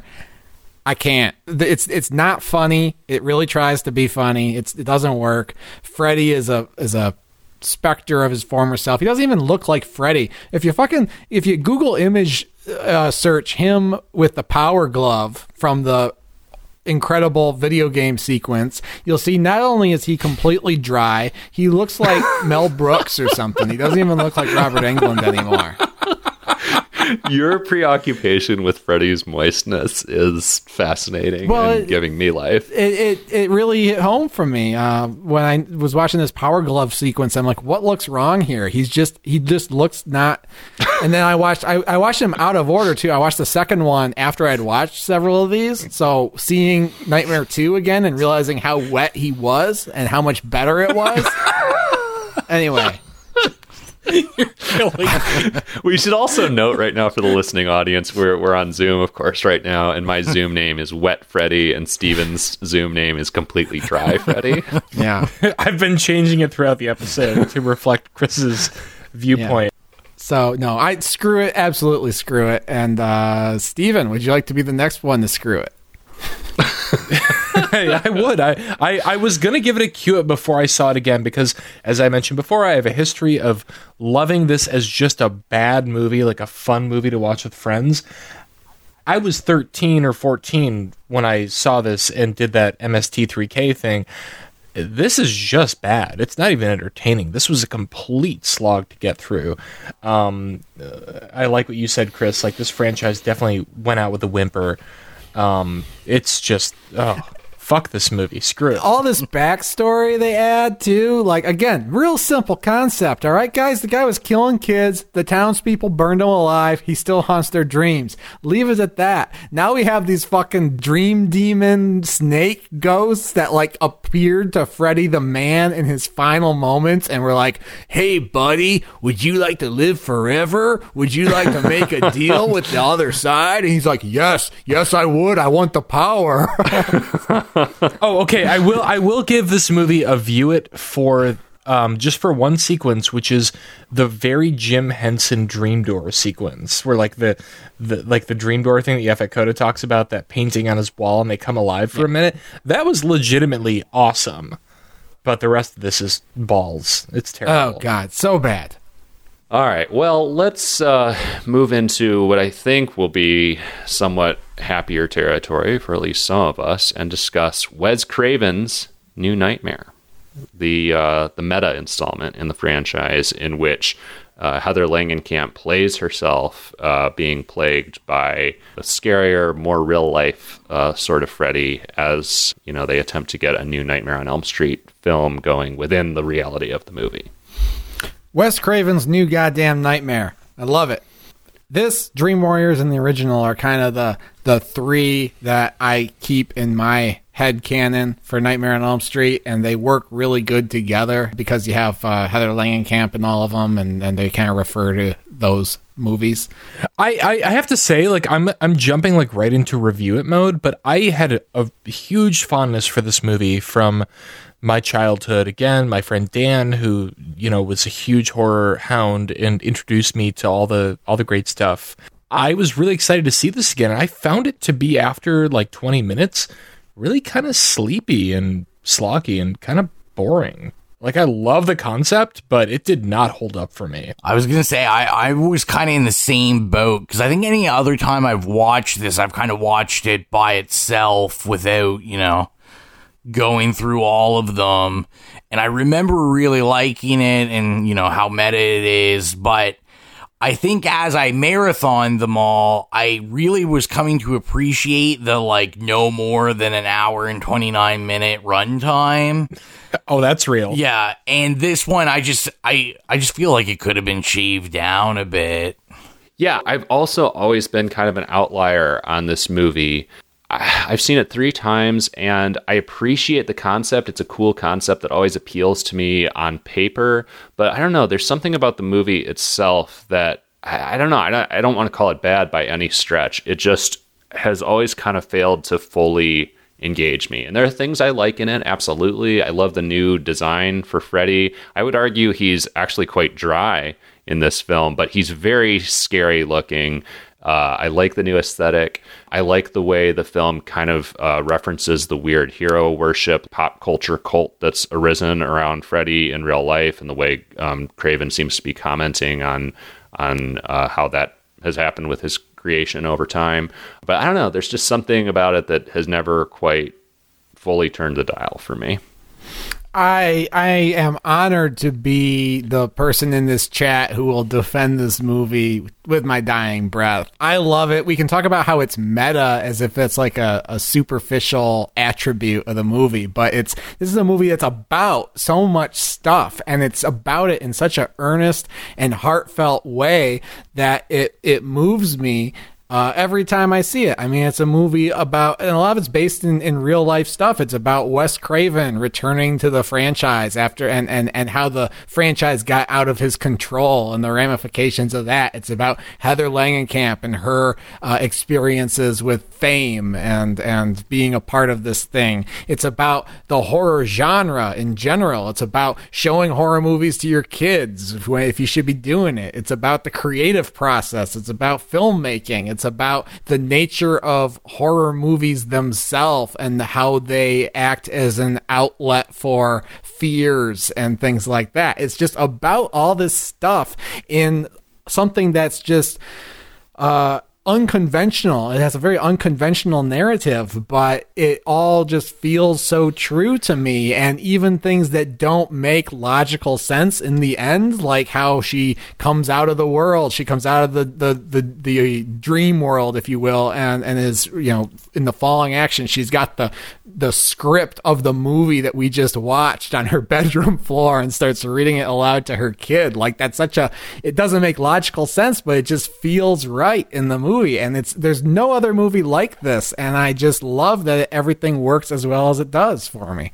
So, I mean, you make me almost want to go back and give it another shot again, which is how I feel every time I've revisited this movie. I'm always like, oh, this is, you know, generally really well received, very acclaimed. You know, maybe I missed something last time. It does sound like a cool concept, but here's my problem with it. You know, you say that it's about all those things, and to me, I don't know that it's about all those things. There are individual scenes that reference all those different concepts you mentioned, but I don't know that it ever really forms a complete thought or a complete statement on any of those things. You know, we could point to, there's the scene in the limo, obviously, where the limo driver's like, oh, to Heather Langenkamp, you know, oh, you're the girl, you're the one from that movie. And like, it's an interesting scene, but what does the movie actually execute on that theme? Like, it doesn't really go much deeper than that fairly superficial scene, which is an interesting one, but it doesn't have a more profound idea at its core than any of these individual semi-interesting scenes. It's a role, and I wish we could talk for an hour and a half about this because I would argue with you guys all day. But it's a role that has profoundly shaped Heather Langenkamp's life, and not always for the better. And something that, at least in the narrative of the movie, and I don't know what her, I don't think that she is averse to being Nancy in real life, but in the movie, she is. This is something that she's kind of trying to distance herself from. People see her as Nancy. She doesn't like it. The only way for her to find peace with all the different aspects of her life is to lean into it and be like, I guess I'm just fucking Nancy. And that's who I am. Has to play Nancy one last time. I got to play Nancy one last time. It all comes together. Now, I will say the execution, not always great. There's some stuff that's cheesy. I'm not really a fan of when, the kids like walking across the freeway and Freddy's in the clouds. Like that doesn't work for me. But the things that are poorly executed for me aren't nearly large enough to take away from everything I think this movie does well. Oh, to me, that freeway scene is horrifying, actually. I think it's actually quite well executed because you think that kid's going to get hit by a fucking truck like multiple times. Like, I think it's very well put together. When Freddy shows up in the clouds, I think that's quite silly and out of place with the general tone of the movie. But I do like when he's just wandering around. I mean, I don't like it, but I mean, it's very well done. It's gripping to me. I always think of the freeway scene as kind of a homage. Because, the child that plays Heather's son is the same kid that played Gage in the original Pet Sematary. Oh, no fucking way. Yeah. So, the original creepy kid of the 80s. So, I kind of hoped he was going to get hit. But you sick fuck, I love it. I was gonna say, I think one of my biggest problems with this film was I already got kind of boring slasher Freddy in 2, and I've spent the rest of the franchise getting like ridiculous Freddy, and then I thought the kills are kind of like subpar on this one. I'm always big on my kills in my movies, and I guess the glove at the beginning, like, I was kind of just like whatever with it, where it's like, oh, the glove's alive by itself killing people, or I expected more in a Nightmare on Elm Street movie by now. I need fantastical, and I just don't think I'm ever in the mindset for Freddy being so real. Well, yeah, the kills aren't sensational, but they're happening in real life now. Yeah. That's the thing. Like, that's why it's so scary. Even though it's still a movie, it feels like real life. Something else that's interesting, you mentioned that the kills and the lavishness of the kills. I noticed that, as the movies go on, Freddy's finger knives kind of become less and less important, and it kind of makes me sad. It reminds me of the Hitman video games, because back in the day, the fiber wire, you strangle people with it, and it was like the best way to kill somebody, and then they've completely gotten away from that, where now it's like, it's just there and as an accessory, and that's kind of what happened to Freddy's finger knives, He doesn't just go around stabbing people anymore. He'll slash at some shit. What are you talking about? I'm living for this analogy.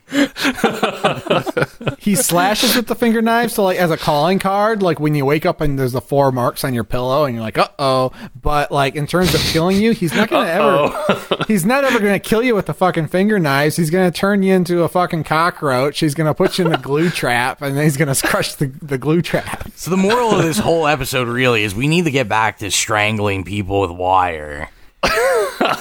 Yeah. My problem with this movie is, like, on paper, I fucking love it. And as a teenager, I loved it. But so Freddy's in the real world now, but the real world doesn't feel like the real world. It's not a world I can relate to. It's like, even Wes Craven's house in this movie, like, there's no way Wes Craven lives in a house that looks like that. That pool is fantastic. It's this heightened LA, earthquakes are happening constantly, and like, oh God, like our work lives are seeping into our personal lives, which I think a lot of us can relate to now, with COVID. But it just doesn't ever feel grounded to me. It feels very silly and very staged, and honestly kind of boring. Like, I don't like spending, an hour and 45 minutes or whatever this is, like, dealing with like white people problems. Like, I have enough of them my own. Like, it's a great concept that kind of fizzles out after the first 20 or so minutes for me. Well, also on that note of grounded versus silly, as I mentioned, I do like Craven's efforts to bring Freddy back to the legitimately scary concept that he originally had in mind, and I think he succeeds with that visually. But Freddy is still making some dumb jokes in this, which I thought was very not in keeping with this new concept. That felt kind of strange to me. I thought it was really bizarre that I thought Heather couldn't play herself. I wasn't really buying it. I thought it was like very soap opera acting and not in a good way. And I'm like, if anything, you should be able to play like this version of yourself in your life. Because, I mean, she experienced, the stalkers and all this kind of stuff. And I just didn't buy it. I thought it was a really bad performance by her.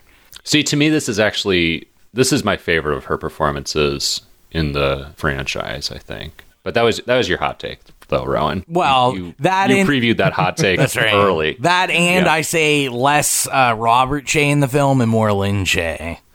Oh, yeah. Yeah. I mean, always. All right. Well, we should keep things moving. We got 2 more movies to get through, so let's go ahead and review this. Chris, this is your movie. What's your rating? This is my movie, and this is my view it, and I've already told you why. I think it's really a beautiful movie and very unique in the horror landscape, and it works, maybe not perfectly, but a lot better than it should. Rowan. So I'm going to give it a screw it. And not necessarily because I don't think anyone should see it, but I do have my problems with it. And I just think for the franchise, I don't consider this an essential viewing for this franchise. This would probably be the last one I'd go for. I'd probably even watch 5 over this one. The runtime is a little painful. By the time we get to Freddy actually being any sort of Freddy, I just felt I was already bored. Sorry, guys. All right, well, I'll go next. I will give it a cue it. There's a lot that I do like about it. I think, in a way, it works more as sort of a series of scenes to me. There are a lot of individual scenes that I like in this movie, but I don't know. For some reason, it just doesn't cohere, even though I, again, have this strange relationship with it where I really want to like it so much more than I do and want it to sort of work for me more than it does. And I just almost feel like I'm missing something each time I see it. But I don't know. Never has quite stuck with me. So cue it. Steven. Yeah, I'm going to give it a screw it. This movie blew my fucking mind when I first saw it as a teenager, and it didn't hold up. It's pretty sleepy. It's pretty boring. Like, I think as a teenager, it felt like seeing a Godard movie for the first time. It's like Contempt or something. It's like breaking down sort of cinematic archetypes in like a really like fresh and fascinating way that you don't expect to see in a movie. But seeing it now, it just, I don't know. There's not much to like about it. Like, it was very slow. Pretty hard screw it on this one. I just can't believe I'm the only view it on that one. I'm amazed as well. But, you listeners out there who love this movie, you know who your guy is. All right. We are nearing the end. Let's bring it home, or at least start bringing it home, with Freddy versus Jason. You don't need any more explanation than that. It's Freddy. He's back. He's up against Jason. Yeah, it's all the premise we need. Freddy versus Jason. And Kelly Rowland's in it. Oh, yes.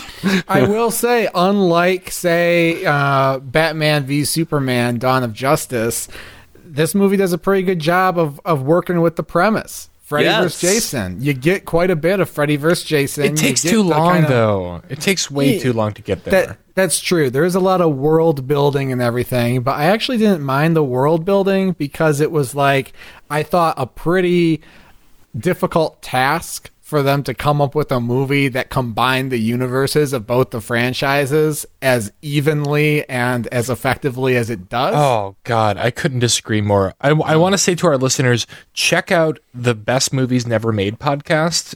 It's a couple of very prominent screenwriters and producers, and they did. I think it might be a series of episodes called Freddy versus Jason versus Ash, where they break down. I mean, it had been like a decade in the making, this Final Throwdown, and they break down every script they could find that was in development at some point of like what this was going to be, and all of them are better than what we wound up with. It's a fucking mess. I totally agree with Chris. I think this is just about the best version of this that you could do if you're going to do Freddy versus Jason. I am really interested to listen to that podcast Steven mentioned, because I'm always fascinated by, sort of blockbuster movies that never got made, and I'm curious to know what the other incarnations of this looked like.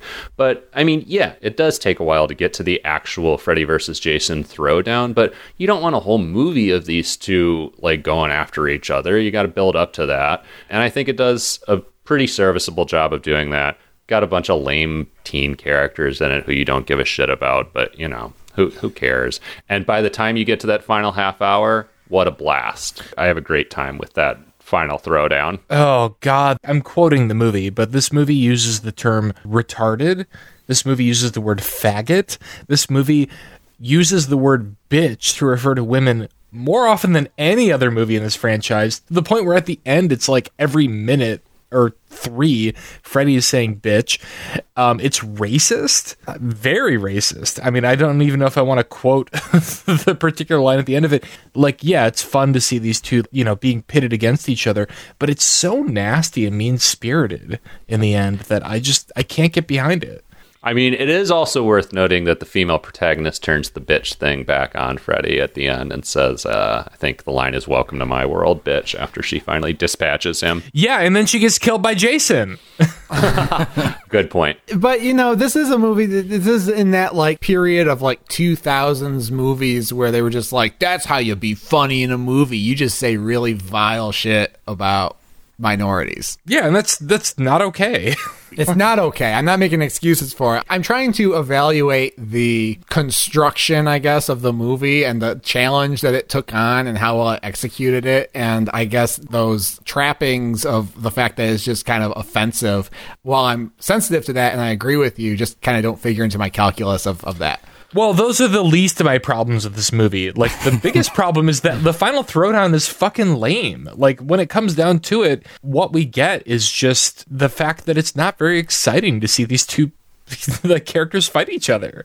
Oh, I disagree so strongly. I mean, when they drag Freddy out into the real world, you got this heavy metal music cue, and I am amped in that moment. And then they have this big fight. There's this big silly slapstick thing that's going on where it's basically like a live action Looney Tune in a construction site. You get Freddy going after Jason with Jason's machete. You finally get Jason stabbing Freddy with Freddy's own glove. What else can you ask for? What else? I can't ask for any more. I never asked for any of this, but what I got was not exciting for me. You asked for it when you press play on a movie called Freddy vs. Jason. Well, because I had to, because we have a podcast and we have to review these movies. Well, listen, though, Rowan hasn't gotten in on this at all. Rowan, this is your favorite. We're crossing over into your favorite franchise now, Friday the 13th. So what's your take? Well, I was going to say, I mean, this movie is definitely so 2000s that it hurts. It's just like edgelord 2000s, from music to all the very questionable racist, sexist things in it. It's been a little while since I've seen this one, but this is the one, like, I remember going to the theater multiple times and seeing when it came out, just being pumped. I went and saw this for the first time when I saw it opening night with my mom. That's how excited we were about it. Oh, cute. And I will say, like, watching it now, I was like, I don't know if me liking this was a good take. I think this film proved why CGI is just not made for these kinds of films. The CGI is really dated, and it was simple things like pools of blood behind dead bodies that they CGI'd that just looked terrible when they could have just had an actor lay in a pool of fake blood and it would look awesome. I also think that I think it hurt them not to have Kane Hodder as Jason. I totally understand that they were worried about the size of Jason. They wanted to make sure it was someone that was very large. I just didn't think he was that great of a Jason. Not that it's a hard job, but I wasn't getting the Jason vibes that I love from it. And I don't know if that's from, I can't remember the director's name of this. Ronnie Yu. Ronnie Yu.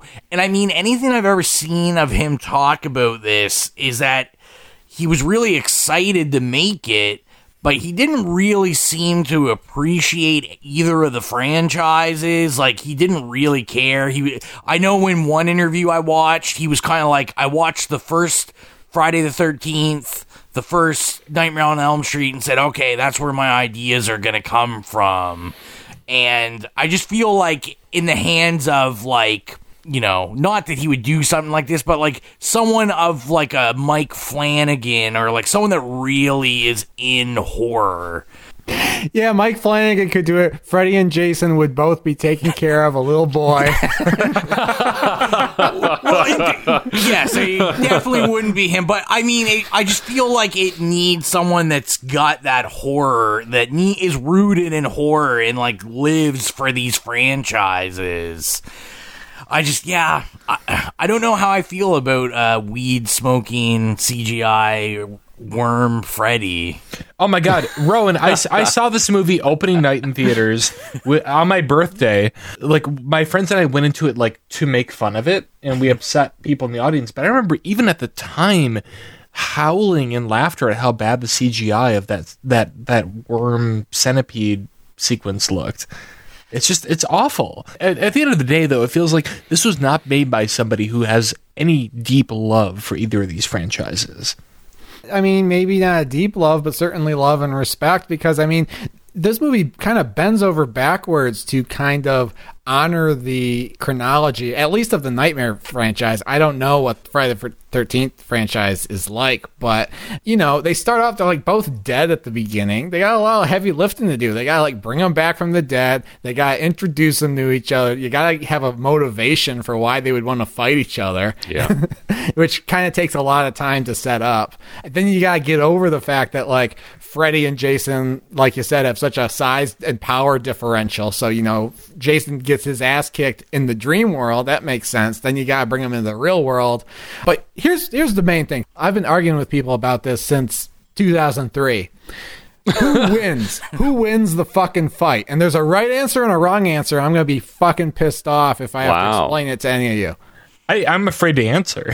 Frankly, I disagree that there's a right and a wrong answer. I mean, the entire point is that it's essentially a draw, which isn't even over at the end of the movie. All right, I'll respect that. I'll respect that opinion, because, you know, 2003, I was in high school. People were like, "Oh yeah, Jason won. He walks off with Freddy's head." Well, no, for all intents and purposes, it's a stalemate. They both die, but when Freddy dies, he ends up in the dreamland. When Jason dies, he ends up in the bottom of the fucking lake. And because he's walking off with Freddy's head and Freddy's head winks at us, it tells us that, oh, Jason's in the fucking dreamland. Freddy's going to be able to have his way with Jason till the end of time. Oh, well, that's a take. I had never read that as taking place in the dream world, but okay. Yep. And I was going to say, and let's be real, if this movie had got made when it was supposed to get made, I mean, Ash would have won easy. Dude, I want so much to see that sequel that was supposed to happen, the Ash versus Freddy versus Jason, because if you're going to continue this, and if you're going to have a character come in and hopefully, presumably, like, fuck both of these two over finally, and kind of probably poke some fun at both franchises at the same time, I want to see Ash do it. That sounds like fun. Or I just want to see the movie where, like, Jason is, you know, going on a road trip with fucking Freddy's head, like, driving around the country. It would be so fun to see, like, Ash is, like, the bumbling, but, like, totally, like, motivated hero at the end of the day. To just be like, okay, Freddy and Jason are fighting, and he just comes out with the chainsaw and, like, blows both their heads off, like, in the middle of the battle. Just as, like, a surprise technique. That would have been awesome. What we get is just so bland. Well, let's review it. I think I just did. I want to see Freddy versus Jason versus Jay. Yes. All right, Steven, please blow our minds with your review. Oh, this is a total screw it. Again, back to Freddy's Dead. Like, this was a movie that I highly enjoyed when it came out because I went in laughing at it and it was fun for a night, but watching it again was a complete slog. I mean, there's like almost 45 minutes of just banal teen drama before we get to the final throwdown. And I found the final like battle to be very silly. Like when Freddy's like launching the fucking CO2 tanks at Jason, it just seemed, I don't know, it seemed goofy and lazy and like kind of sad. I was like, this is not what I imagined when I thought of these two titans getting together. I didn't expect them to have to use like props from a construction site to fight each other. So hard screw it for me. Chris. I'm gonna give it a cue it. You know, is it great? No, but it's fun enough, especially if you follow either of these franchises. What more can you say? It says Freddy vs. Jason. You get Freddy vs. Jason. I wasn't expecting fucking Shakespeare. Cue it. Patrick. You know what? I'm going to give this a view it, and it's not a view it like, you know, an across the board absolute recommendation to anyone of it being like a good movie or anything, but in that classic sense that I bring up quite often where it's like, you're thinking about watching a movie called Freddy vs. Jason. Should you watch it? Yeah, absolutely. Because in my mind, gives you everything you could ask for out of this clash. I liked what Chris said before about the way it, you know, goes through all that heavy lifting of getting both these two back from the dead fucking again, setting up a reason for them to have some kind of conflict or motivation to be pitted against each other. And, you know, as I've said already, the final 30, 40 minutes, that battle is a fucking blast to me. So, yeah, view it.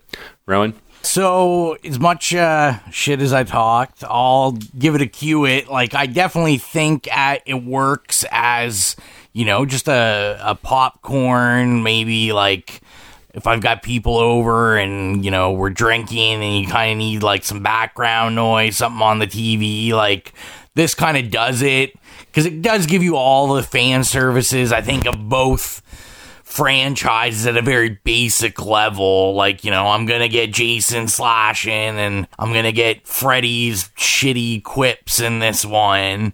You know, if anything, we can just make fun of how badly it's aged in terms of looks, at least. And then I'll give it also a view it for Kelly Rowland, so we can all remember that Kelly Rowland was really a thing at one point. Yes. All right.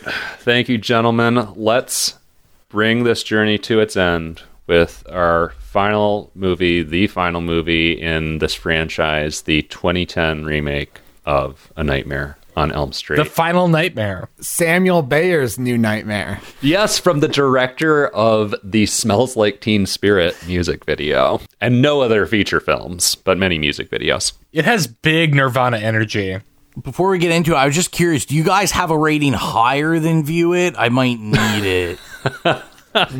No, we don't. You know, Rowan, I have the ability can to develop that. drop you out of this conversation as the administrator, so be careful. Yeah, I'll tread on that thin ice. Yeah, I think in this case we would just give you a screw it. We've got Rooney Mara, pre-fame Rooney Mara as new Nancy. We've got Oscar winner Jackie Earle Haley as Freddy Krueger. Wait, what did he An Oscar? Are you what did he fucking win with an me? Oscar for? Little Children, or maybe nominated. Let me check that. He was definitely Nominated. Yeah, I feel like I remembered his Oscar speech. But I mean, well-known cinematic child molester Jackie Earle Haley plays Freddy. Oh yeah, he Krueger was in this just movie. nominated. Yeah, I mean, what can you say? It's a remake, and I went into this with the highest of expectations because I controversially on our Halloween episode I said that I really enjoyed Rob Zombie's Halloween. And I Mr. stand by Zombie that. to you. Mr. Zombie's Halloween. Because as Dee Wallace herself told us, they're not remakes, they're Rob makes. Yeah, and I really enjoyed it. I thought it was really fresh and fun. That's and, not and stood on its controversial. own. It's a meme. So good. So I saw the reviews, I saw the tomato score on this, and I thought, well, people are just comparing it to the first movie. Of course, you know, like, let's go in, I'm going to clean slate, let's see how they reimagine this concept. And Damn. I mean, the biggest problem with this movie is that, like, in the original, yeah, some of the effects are kind of hokey. Like Freddy with his arms outstretched is like one of the worst scare scenes in film history in my mind. But like they try and replicate a lot of the iconic scares from the first movie with CGI, and it looks fucking terrible. And whoever thought to use the CGI like on his makeup as well, I hope they never got hired anywhere again. I'm so fascinated by the physical presence of Freddy in this movie. Steven and I watched this together last night, and I was like, Freddy just looks really short. And so I'm like looking up Jackie Earle Haley's height. I think he's quite short. He's like 5'5" or 5'7" or something. And it almost seems like they made a creative choice to play that up. I mean, Freddy seems like a small person in this movie, which is interesting. They go for the like very, very realistic, I guess, burn victim look where his nose is almost gone. I don't know. It's a very strange take on the character. I don't love it, but I kind of like it in the sense that, like, if he's like a child murderer, molester, whatever, like, he feels more like child size or AKA fun sized in this movie. And I like that as a choice, but it doesn't feel like a choice, I guess. It doesn't feel deliberate. It feels like they were like, oh, Jackie Earle Haley, like, he's creepy. He was nominated for an Oscar. Like, let's have him play Freddy. And they don't really, like, lean into that enough. What it does lean into way too much, in my opinion, is the whole child molester thing. I mean, we talked early on about, Wes's original conception of Freddy as a child molester and not a child murderer. And boy, does this movie really lean into making it quite clear that Freddy was a child molester. And, he's got these, I guess, ostensible quips. Like, the quips are there, but it's just him making really gross comments about, like, wanting to molest children. At one point, Rooney Mara, who it turns out he molested in childhood, says, fuck you to him. And he's like, ooh, sounds like fun. Or he says, your mouth says no, but your body says yes. It's it's just gross. Especially, I don't know, because I think those lines are supposed to be kind of funny in the traditional Freddy quip sort of way, but he's talking about child molestation, so they're really not. And they're just fucking skin-crawlingly gross. I don't know. I thought I had no problem with Jackie Earle Haley, really. Oh, Jackie Earle Haley himself is fine. It's just like the lines and the new conception of the character that's really right, but upsetting to me.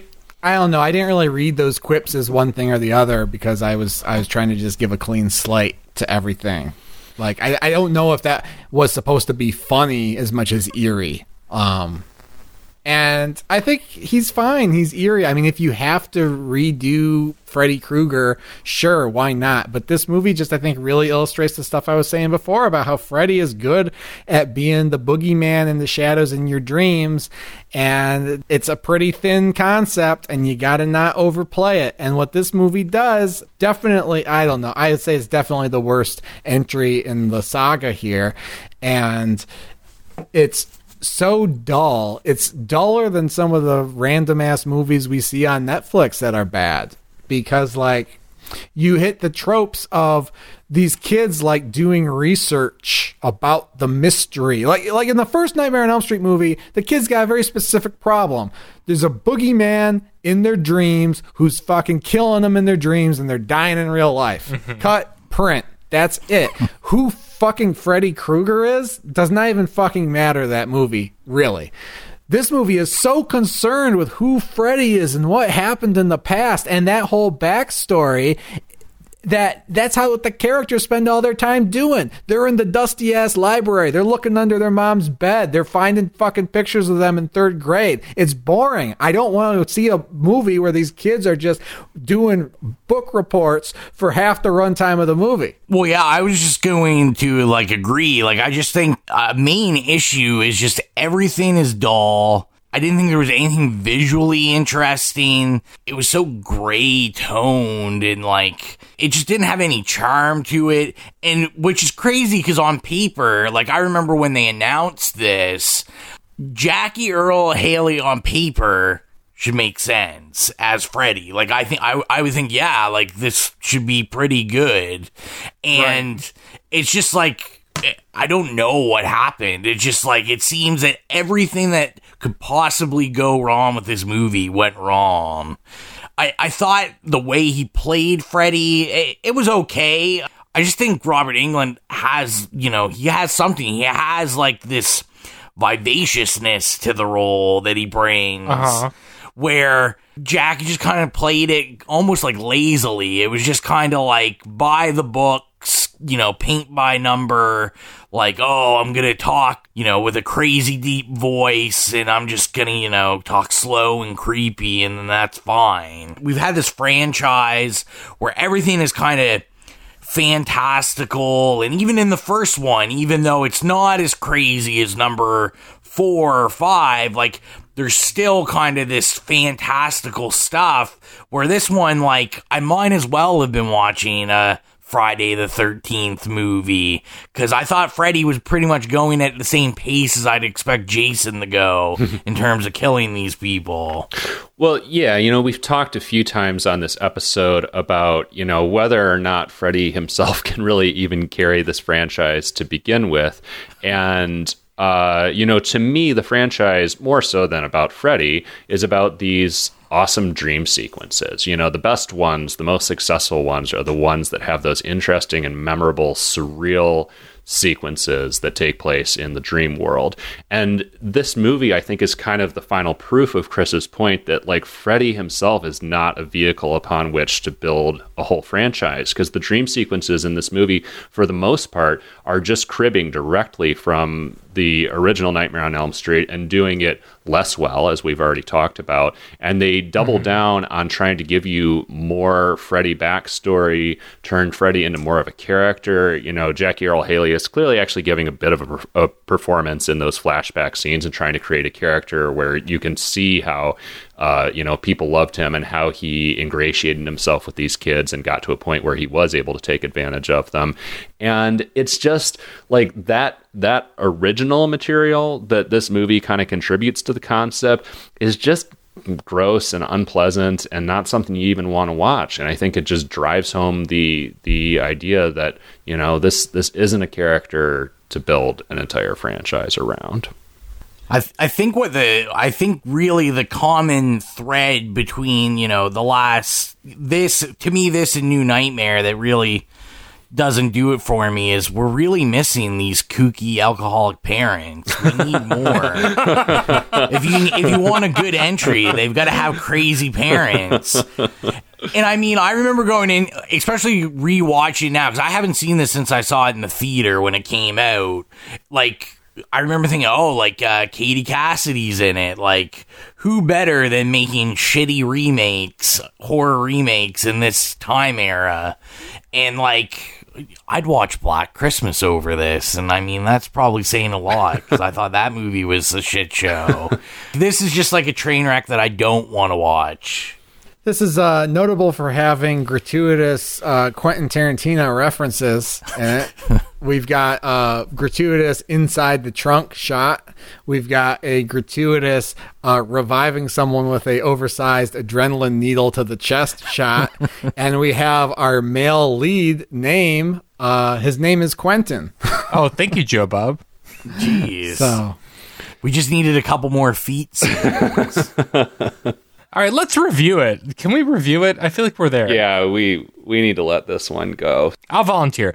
Screw this fucking movie. It almost makes me reconsider the original. It is so bad in the way that it sucks the energy out of the ingenious premise of what started this whole journey for us. It's awful. Fuck this movie. Can we create a new rating? Well, you can screw it with prejudice. Oh yeah, I screw it with prejudice. Chris, I'm also going to screw it with prejudice, actually, for basically the same reasons. I think it's a very interesting remake in that it helps you understand what was good about the original Nightmare on Elm Street movie, yes, and what was not.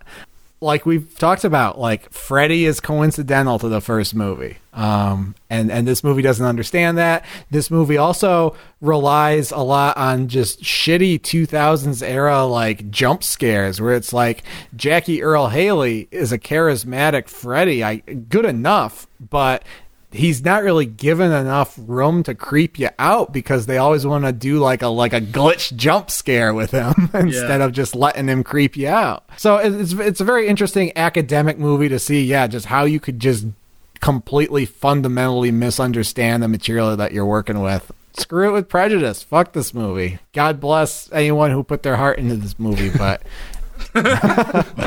I'm sorry. I'm not here for what you intended. I'm here for what you did. Rowan. I'm gonna give it a screw it. Man, this is bad. This is a remake that shouldn't have happened. I know I've been reading and stuff that there's kind of talks of reviving, and I know Robert Englund has said he'd like to come back. I don't know if I would trust this property in anyone else's hands except for give it to Peele. Give it to Peele. You know what? I think, hell yeah.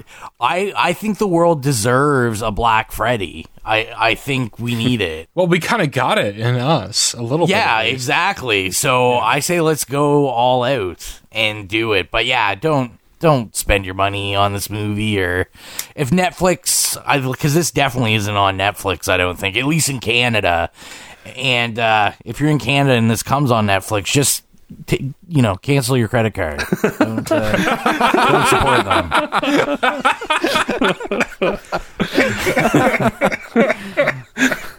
All right. Well, I'm going to follow that up with another screw it with prejudice. I don't feel like any further explanation need be given. It fucking sucks. Don't waste your time. And with that, gentlemen, we have reviewed every Nightmare on Elm Street movie ever. How do y'all feel? Yeah. God, my life is worse for it. Yeah, jeez. In spite of the amount of viewers I've given to this franchise, it's been kind of a struggle to get through this whole journey. I think you've given out more viewers on this episode than you have in the entire history of this podcast. I think that's true, and I want to ask of all of you, I feel like we should really kind of like take stock. Would you view, cue, or screw this whole journey? Like, would you recommend that someone actually go through every Nightmare on Elm Street movie? No. No, I would screw the whole journey. I mean, definitely there's highlights. I would recommend Nightmare 1, Dream Warriors, and New Nightmare as a trilogy to anybody. After that, you can dabble. You could go to Nightmare 2 if you want to see something fresh. But, like, I don't think there's any reason anyone, except for nostalgia purposes, or if they're just a diehard horror fan, should try to watch all of these. Rowan, what do you say? Yeah, I'd say the whole franchise, like maybe a cue it. I don't ever wish that kind of punishment on everyone that, be like me where I'm like, well, I got to review all these. I better watch all of them in 2 days. and I'm a franchise sucker. I do love franchises when it comes to horror, but I think for an average person, there's far better one-off horrors that need to be watched than, some of the bad contributions to this. My suggestion would be 1, 2, and 4, and then I think that's really all you need.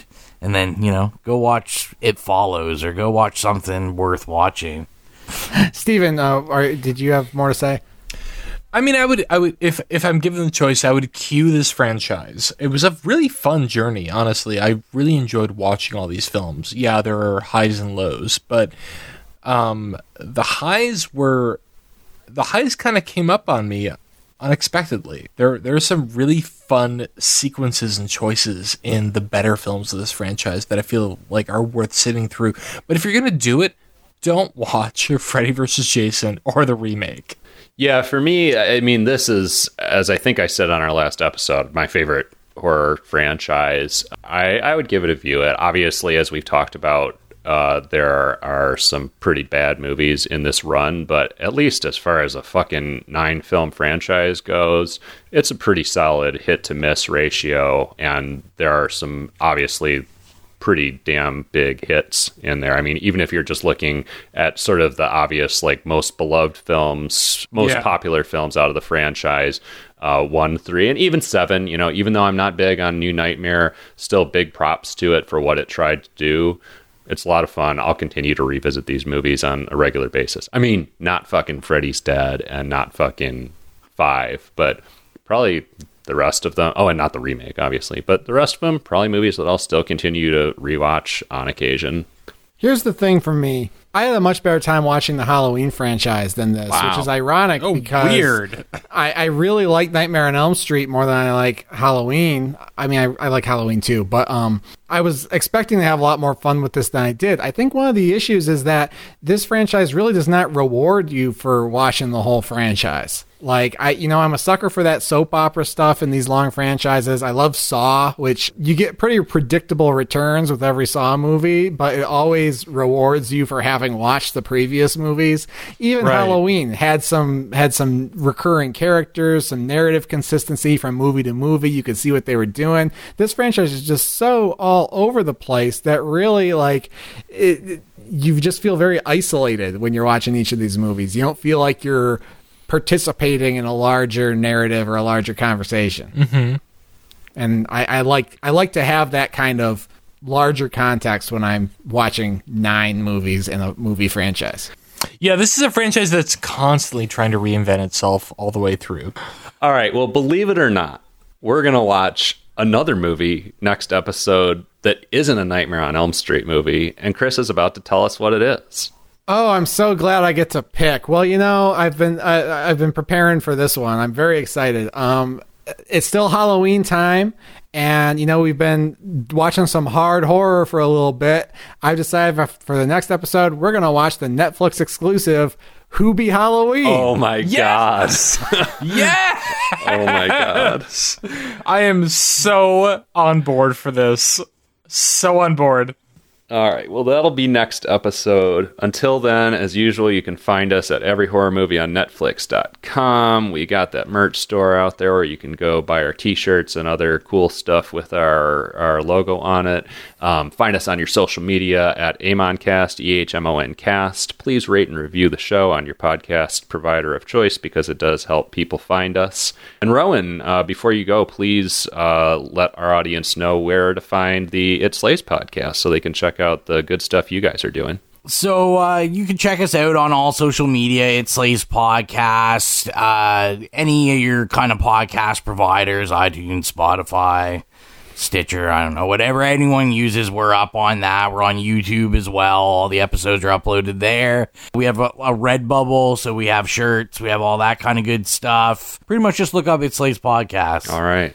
Well, thank you so much for joining us. Yeah, thanks for having me. We'll have to have you guys on an episode. I know we're trying to pick a good one. Oh, I would love that. Please.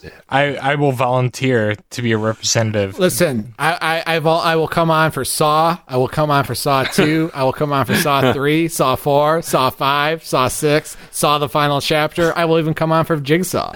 Listen, like I said, we're going to find the technological know-how because we said the ultimate is to figure out how to have all 6 of us just duel over something. Oh, like Family Feud style. That'd be amazing. Right. Although we might have to adopt Chris after his amazing take on Rob Zombie Halloween. All right. Well, happy Halloween, everybody. Thanks for joining us on this journey for every horror movie on Netflix. I'm Wet Freddy. I'm semi-dry Freddy. I'm Chris. I'm quite dry Freddy. I am extremely flamboyant Freddy. Hawaiian shirt Freddy. Yes, queen. We'll see you all next time.